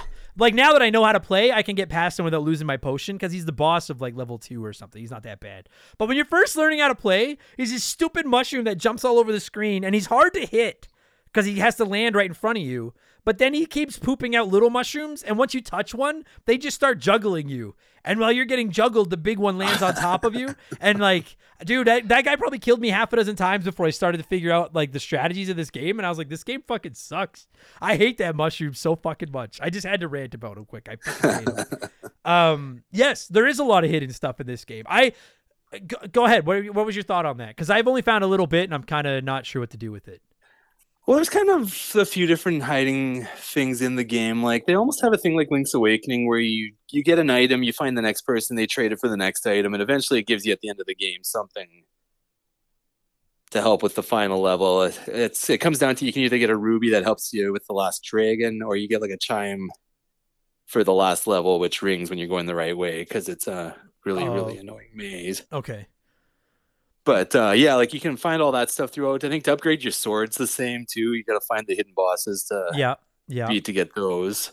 So those are the two I think most prominent hidden paths. Okay, because like I upgraded my sword twice. Like I can upgrade my sword 2 times, but you're in like the first couple levels and you're in like a cave down, like I was gonna say downstairs, like underground, and like he does the thing where he goes, oh, and you know there's a door there, and you open the door. And then there's something on the other side, and they're like, "Yeah, I have a note for somebody in this town. Give it to them." And so I got it, and then I can get as far as that town, but I don't know where the person to give that note is. And so, like, is that shit all optional, or do you have to do that to beat the game? Or is it it's optional. Okay, it's optional. Like it gives you one of 2 items that makes it easier in the end, whether it's to help with the final boss or to help you find your way. Okay, if you play it all the way through. Okay, because I do agree with you. I think it's very clever that they fucking. Again, like, it's just a very ambitious game that they would find a way to put stuff like that into a game this big is pretty, or this, I guess, small, is really impressive. Like, I was blown away by, like, that kind of stuff, and, like, there's hidden gold everywhere. I don't know if there are hidden, like, I don't think there's, like, hidden hospitals or places you can go to get your health back and stuff. It's just items and things. But I think so, yeah. I think you have to buy health or hospital visits every time. Yeah, which is also, like, okay, you know what? We should really stop here quickly. We should get a word in from our sponsor. And then I really want to get into the difficulty of this game. It's some of the things that make it difficult. Because I'm not dunking on it. I love old school difficult games. But this game will fuck you up. And I want to talk about that. And we're going to get there in just a minute. We need to pause here. I need to drink of water. And we're going to stop for a quick word from one of our sponsors. Okay, so getting into the difficulty of this. And that's why the Sega Saturn is the greatest system of all time. Oh, fuck's sakes. And you were fucking waiting to do that, too. You son of a bitch. I should just delete this episode from the archives forever. Now, I will ask you, is there a Wonder Boy game on the Saturn? No, I think the Genesis was the last console to have one. And ironically, that was the last time Sega was successful. Maybe Wonder Boy maybe that was their mistake. He was the secret sauce. Yeah, they put all of their they hitched their wagon to the Echo horse. And look how that fucking worked out, stupid dolphin. Just imagine a boardroom where they're just sitting around like, hey, what are we doing with Wonder Boy? No, let's do Knight. Yeah. Well, and the thing about it too is like, when you look, I want to get into the difficulty, but like when you look at Wonder Boy, and then you look at the Sega, like, dude, I don't know about you, because you grew up with it. Maybe you have a different impression. As someone that grew up on the outside looking in of Sega, it was always cool. It was Sonic. It was Toe Jam and Earl. It was Gunstar Heroes and sports games and the controller. And Genesis does what Sega or Nintendo don't and stuff like that. Wonder Boy, I like this game, but like he doesn't fit that cool image at all. Like he looks like, if I knew nothing of video games, I would think this was a Nintendo game. You know what I mean? Like it looks so childish compared to what some of the Sega games were like. Yeah, like it's pretty bright and colorful and kind of warm and inviting. Yeah, like it just as far as the game goes. Yeah, makes me wonder if that's maybe part of why it, I don't know. Doesn't. Anyways, it maybe just why they didn't go back to it. So the difficulty in this game, like we already talked about. If you've never played it, you start with like 5 hearts, and every time you get hit, you're losing health. Plus, this fucking hourglass is constantly counting down. Think Adventure Island, and every time it hits 0, it's costing you health. Everything in this fucking game costs you health. But it's not just that you're always losing your health. First of all, like we said, you basically have 1 life. You start the game out with a potion, and then I found a guy around level 7, I think, where you can buy a potion. That is the only additional potion I have found in this game. Like, yeah, like I think you can only find them in a couple stores that I know of. Yeah, like apparently occasionally an enemy will drop one, but if that's the case, it's got to be like a 1 in 1,000 because I don't know if it's ever happened to me. Yeah, I don't recall ever getting one. I don't think. It's just like I don't even know if I want to criticize it because you're like I mean this is part of what games were in the 80s, right? Like difficulty was a way to increase the length of the game so you'd play it more.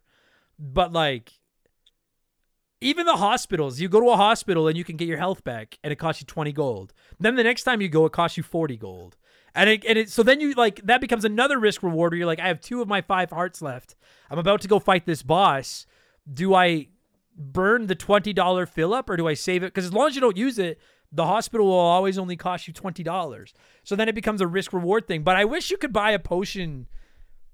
I don't know. Part of me wishes you could buy a potion at the hospital every time. But part of me thinks that does add to the charm of it, that you can only come back once.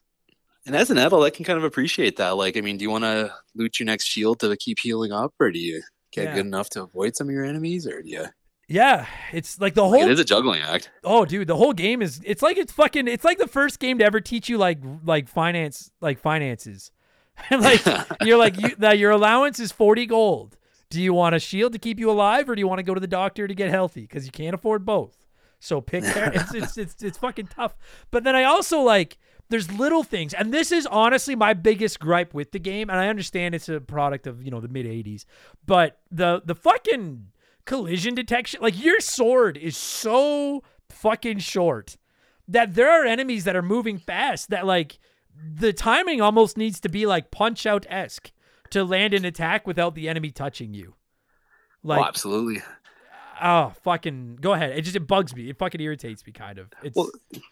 Like that sort of boss fight is, it's by the time you dodge their projectiles, dodge them, and you're close enough, you get maybe 1 or 2 hits on them before you gotta have to regroup and launch the same attack again. Dude, I like the Kraken is a perfect example of that. That Kraken fight where it's a Kraken, but it flies.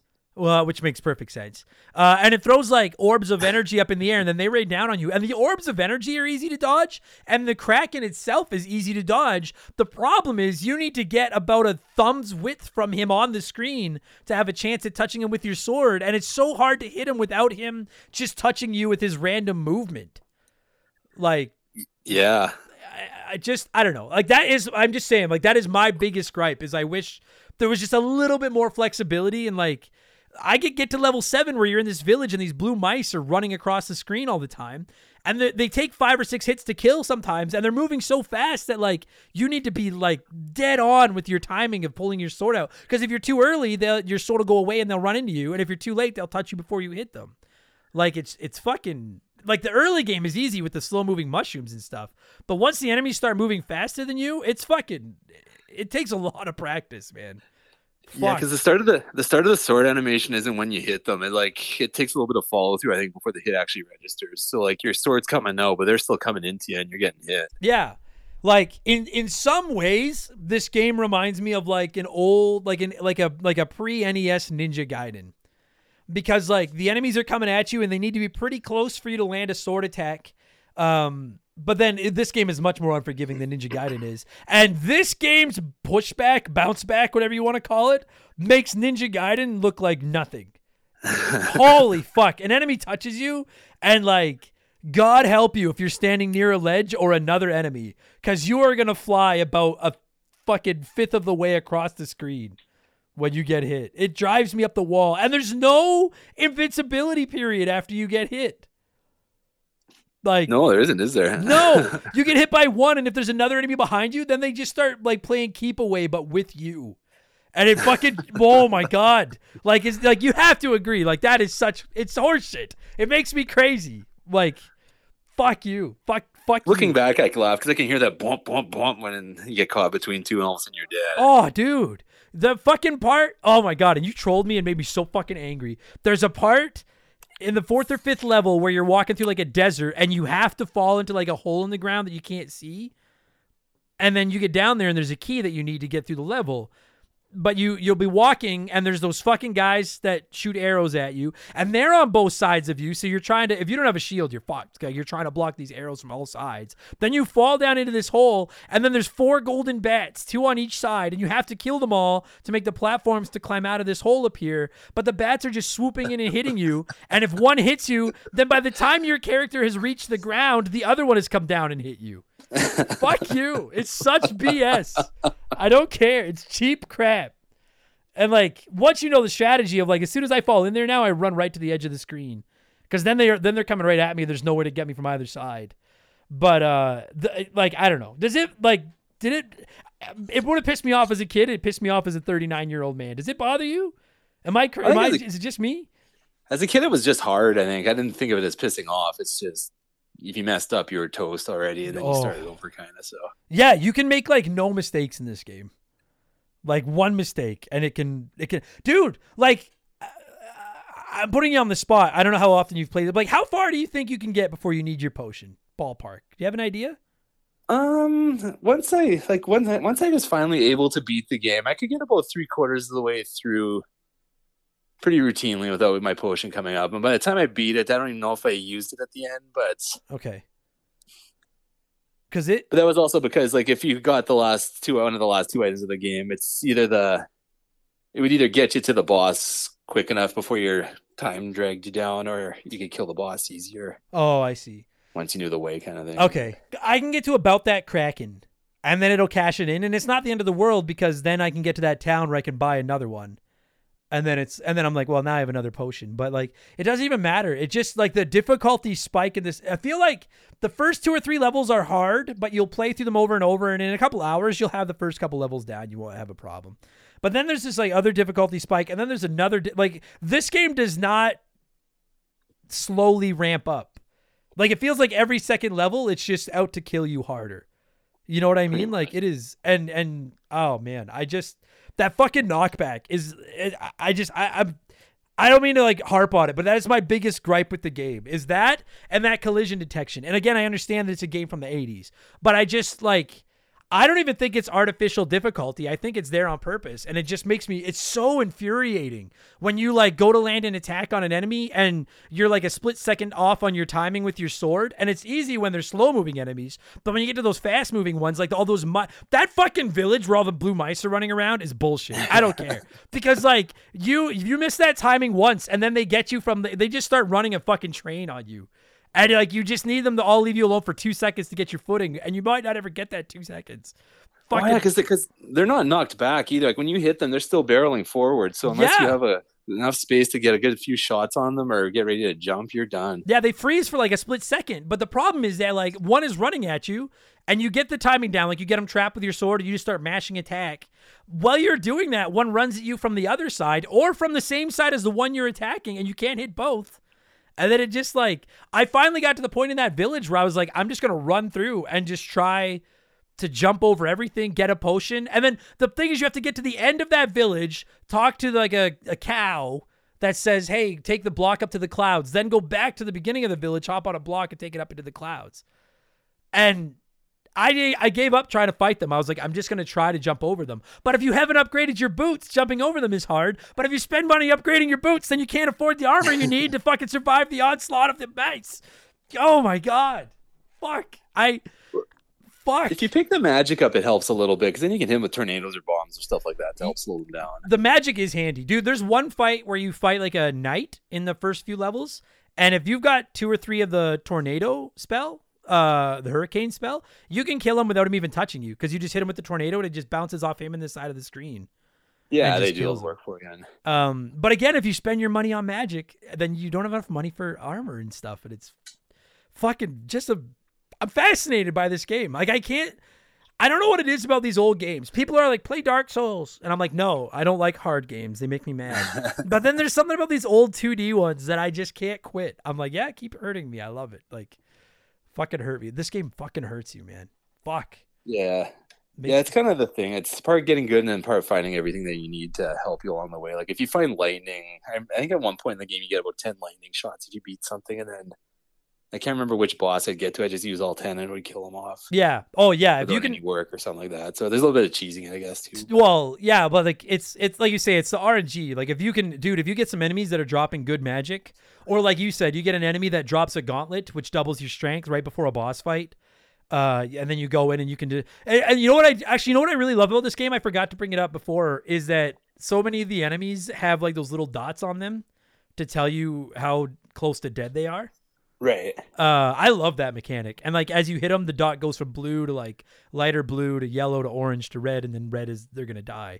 And that makes it easy for you to, and like I gotta say, like I know it sounds like such a stupid little thing, but what a clever little mechanic in a game that's so about resource management and like trying to like save your magic and save your money and stuff, to be able to tell how close you are to killing a guy. It's handy, but it's also so discouraging when you get into a tough fight and you're like hitting. Like you mentioned the flying pig demon guy thing that like has like, I think he has an upgraded sword. He's in like the 3rd or 4th level. I've probably fought him 20 times. I've never even gotten him off the dark blue. Like I can't kill him. So, and like, it's nice to know that it's like playing Cuphead. And you know, Cuphead has that track at the bottom to tell you how close you were to killing a boss. Where was that during Cuphead? That would have been nice to have the dot on there to show how close you were. Yeah. Like it's so, half of me is like, damn it, I was so close. But then half of me is like, I wish I couldn't even see this because I don't want to know that like I just fought with everything I had and I'm not even 20% of the way through this fucking boss fight. Like it's just, I don't know. Like, do you wish it, like, I don't know, is there anything you change? Like, I kind of wish it had like a password system, but again, I appreciate that, like, it's such a deep game and you can play a session in 20 minutes and then hop in for like, it has that one more go. It has that formula to it. Yeah, I don't think there's really anything I would change. Like, it's good for what it was and I guess what it is now. Like you say, I mean, you make it easier and then you're going to be through it in half an hour. Yeah. Yeah. Other than maybe wanting more. Yeah, that's the tough thing about this game is if you make it easier, it makes it more accessible, but it kind of ruins the game too. It's, you know, like you mentioned Adventure Island earlier. Like, have you ever played those? Like, I like the Adventure Island games, but because like the first Wonder Boy pretty much was Adventure Island, just reskinned. Yeah. So like I played the first one of that, and then like I'm not too familiar with anything that came with Adventure Island after, because I think they did a hack and slash one too, didn't they? Yeah, they kind of were down the road, or and you like the big thing with those were like your health was always decreasing as you played through the level, and you had to pick up food as you were going to restore your health. Yeah. So you're on that constant, and I like that. Like to me, if a game is gonna be short, then it either needs to be really good or it needs to have that replay value. And like to me that's where I say, like, I'm not sitting here saying I like Wonder Boy and Monsterland better than like Super Mario Brothers, but I will say I think this game has more replay value than Super Mario Brothers, because like Super Mario Brothers, I know where everything is, I beat it, it's done. This one, like I could turn it on right now and go on a run where I make it to World 9 because I was picking up items left and right, and then I'll have another run where I don't get past the 3rd level because nothing, like if I lose my potion in the first 2 levels, I just die and restart because I'm like, well, this is no fucking good.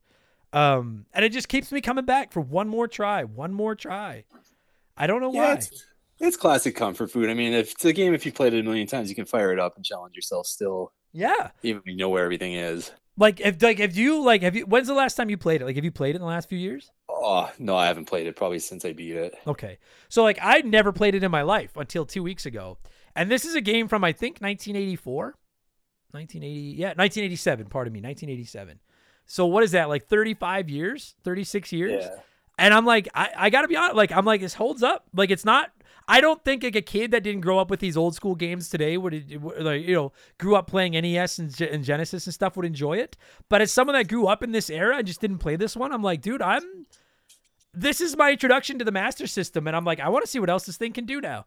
Because I always thought the Master System was just like a jacked up like Atari. You know, like I always thought it was like less than the NES. And maybe it is. But after playing this, I'm like, dude, this is more it's the same thing as like a few weeks ago we reviewed the original Ninja Turtles and I talked about how ambitious that game is. This game is very ambitious and I respect that. Like it could have gone so easy. It could have got rid of the upgrade things and just hit items where you pick them up as you go through. And you know what I mean? Like it could have been quick and painless. And instead they put so much depth into, and that's what keeps these games alive. That's what keeps me coming back to these old games is that extra effort back then. Give me a reason to come back and try a different strategy, you know, and a different run. Very Yeah, impressed. no, like it was quality, man. For an 8-bit action RPG, I'd be hard pressed to think of one that was better than it. No, it's outstanding. Other than its sequel, maybe, but yeah, I do hear that Monster World is better. yeah. Also, like, not to be a fanboy, but like, Link is not exactly the scariest looking dude in the world, but boy, you guys, it looks like you guys designed your flagship hero in about 5 seconds. Oh, geez. If Wonder Boy and Link got in a fight, they'd drop their swords and start slapping each other. Yeah, totally. Totally. Like Sideshow Bob and his brother, pretty much. Just... Like, your hero, Wonder Boy looks like one of the developers' like kids was like, I want to be in the game. And they were like, fine, we'll make him the hero.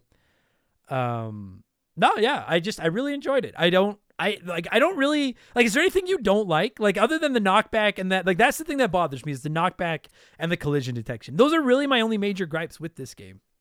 The one thing I didn't like, and it's, I don't know, you didn't play the end game, you didn't beat it yet, did you? No, fuck no. The last level, it's Thinkman. The last level of Super Mario Brothers was a maze. Yeah.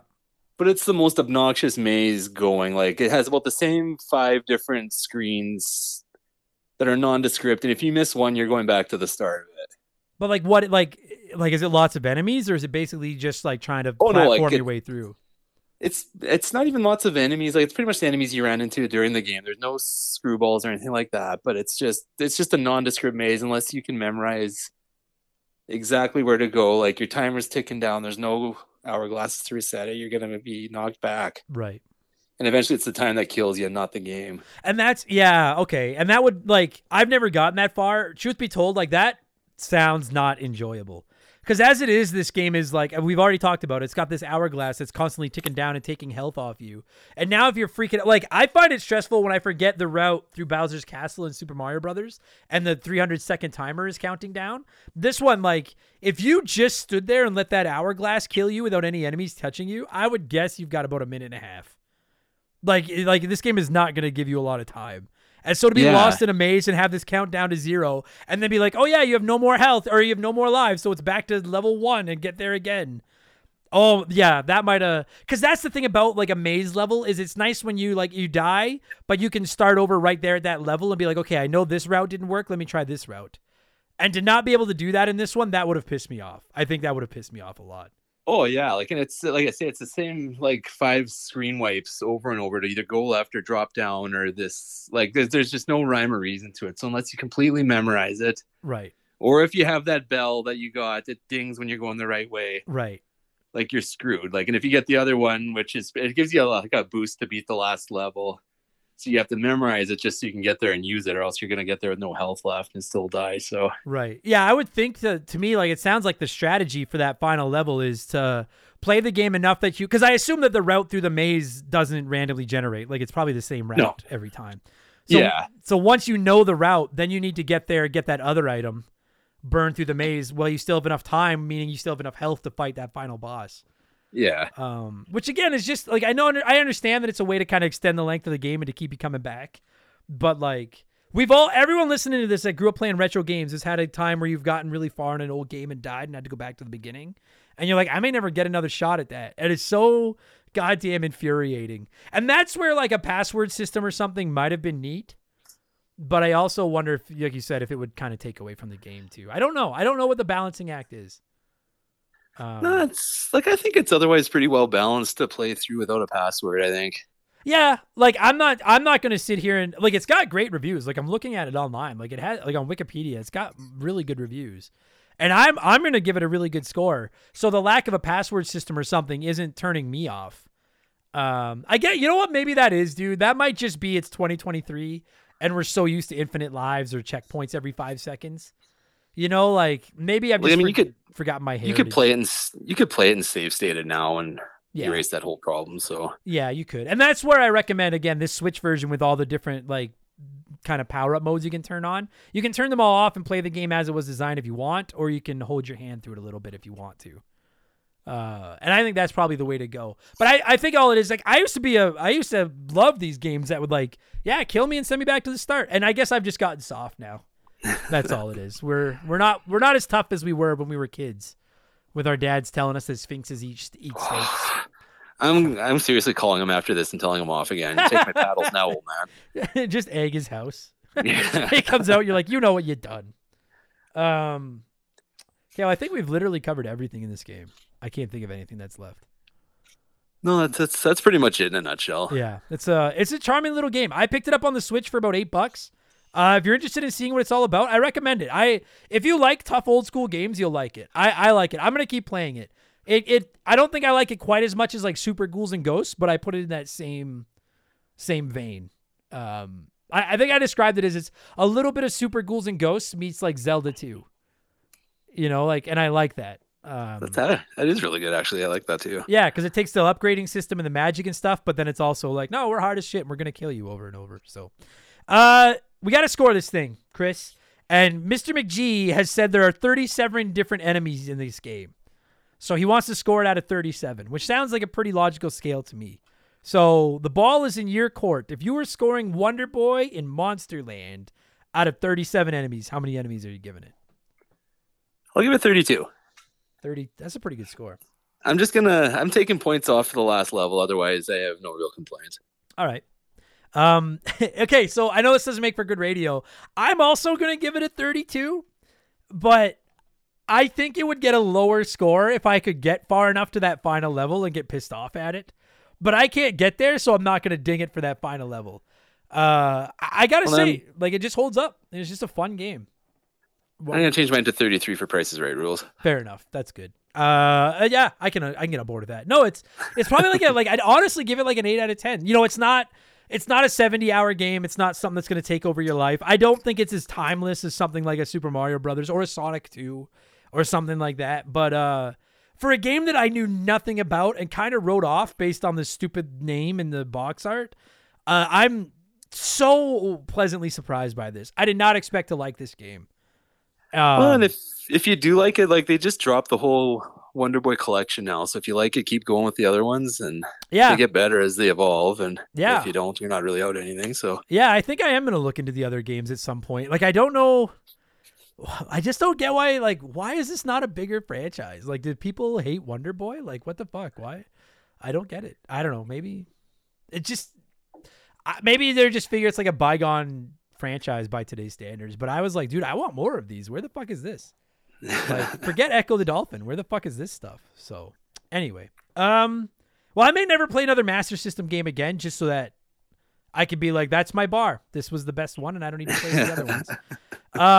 Buddy, this was good shit. I know you were excited to talk about this one, and I hope this episode lived up to all of you Sega nerds' expectations. And thank you so much. Oh, by the way, no, never mind. I was going to take one more shot at your dad and the steak and the Sphinx, but...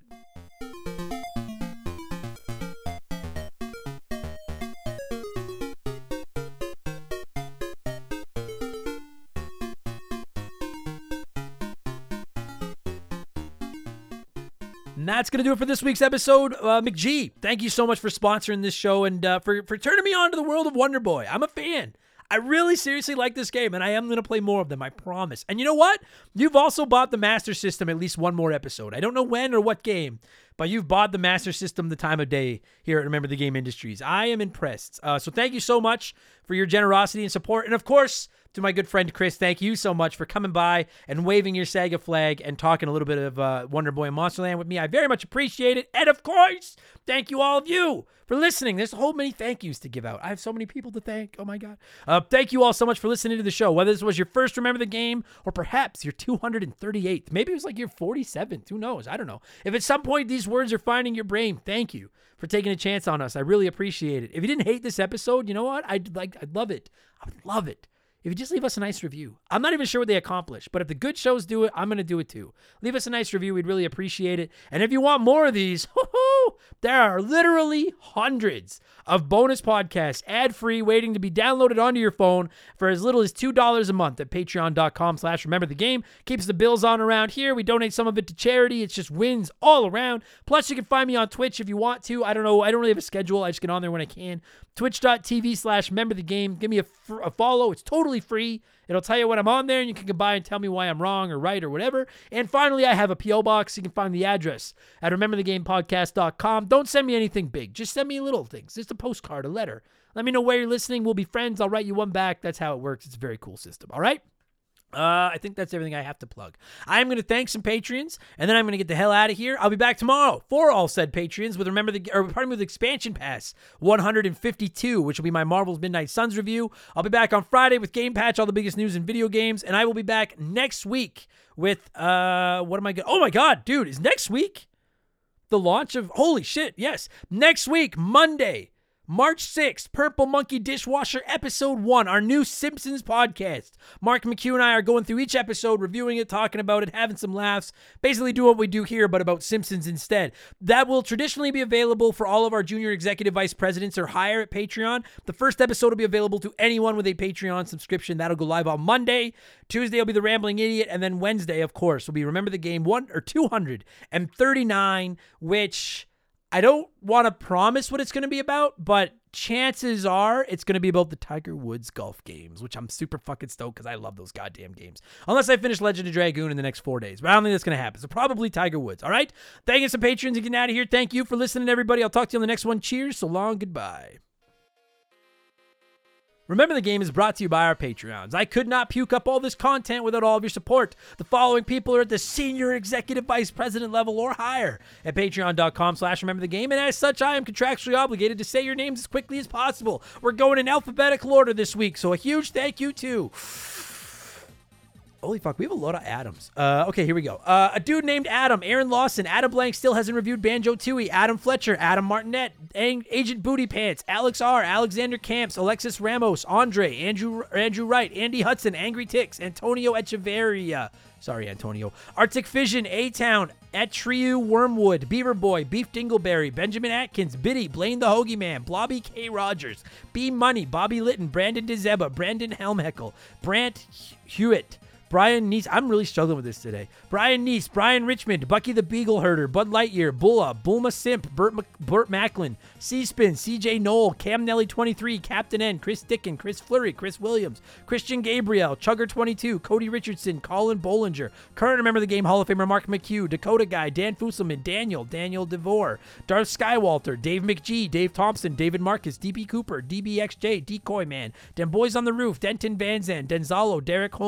Cox, Devilish Saint, Digital Dave, Dill Pickle Rick, DNA Gaming, Doogie, Doug Dorn, DP Pooper, Dr. Nightmare 23, Drugs and Madam K, E, Elijah Burns, E-Man Trucker, Eric James, Esteban Navarro, Evolva, Faded Sufferance, Fraser Burns, Frosty Bear, Frosty Feet 492, Fuzzy 99, General Fury, G9PSX, Gabe, Graham, Haggle Waffle, High Plains Drifter, Hired Goons, Who, Hitchy Poo, Holmes, I'm a stupid moron with an ugly face and a big butt and my butt smells and I like to kiss my own butt, Itchy Nutsuru, Isaias, It's OG, It's the Bigfoot, Jacob Adams, Jake Carter, Jameer Williams, James Black, James Clark, James Juan Francesco, Jeff Bergeron, Jimothy, Jake Callahan, Joe Buck, Joel LeBlanc, Joey Mercury, John Jameson, John M. Watkins, John Woodruff, Johnny CCDC, John of the Adult Children Podcast. We have a lot of Johns too. Jordan, Joe Stone, Just a Fish, J Vision 719, Kayach, Kevin Monroe, Kia Pup, Knife Goes In, Guts Come Out, Chris Lovin, Laces Out Dan, Leroy Westrich, Lord Longrod Von Hugendong II, Lucas Valadez, Makeshift Mallow Magic Money, Mark But Not McHugh, Mark Sneed, Matt Hamilton, Matt Zeus, Maverick Marty, Max Sandin, Mercury 869, Michael Barjudina, Mike Maloney, Mizuru, Morgan, Mr. Papa Giorgio, Munch Makuchi, Musty Beetle, Nathan Tremblay, Naf E, Nerdy Hybrid, Nick Creature, Nicola, No One Cares, Nomad, Oh My God It Froze, Oroku Saki's Gardener, OT Plays Games, Phil Lencher, Postman, Quiet Plays Queen, Raging Irish, Randy Barrage, Raysen Wantonga, Robbie DLC, Robbie Air, Roldy in the Deep, Ruben Elizalde, Russell Aldridge. Holy fuck, there's a lot of names in here. Right, remember when I used to yell out every name? I used to thank every patron we had, and then at 200, I was like, okay, it's too many. Now there's like 250 of you. Holy fuck, thank you, but fuck me, there's a lot of names in here. Holy cow, where was I here?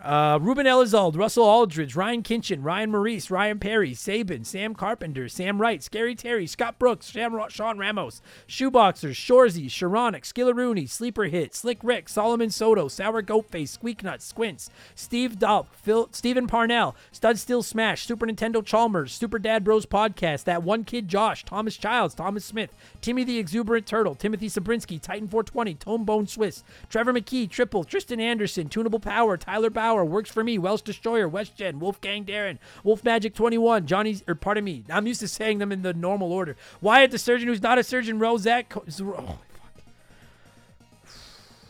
There's 5 names left. I'm going to nail these. This has been the worst one yet. Okay. Zach Coiner, Zach Shepard, Zamatos, Zane Donovan, and Zonko. 5-0 motherfucking 4. Nailed the last 8 seconds. It doesn't matter what the last 3 minutes were all about. Thank you so much for the support, everybody. Talk to you on the next one. Purple Monkey Dishwasher.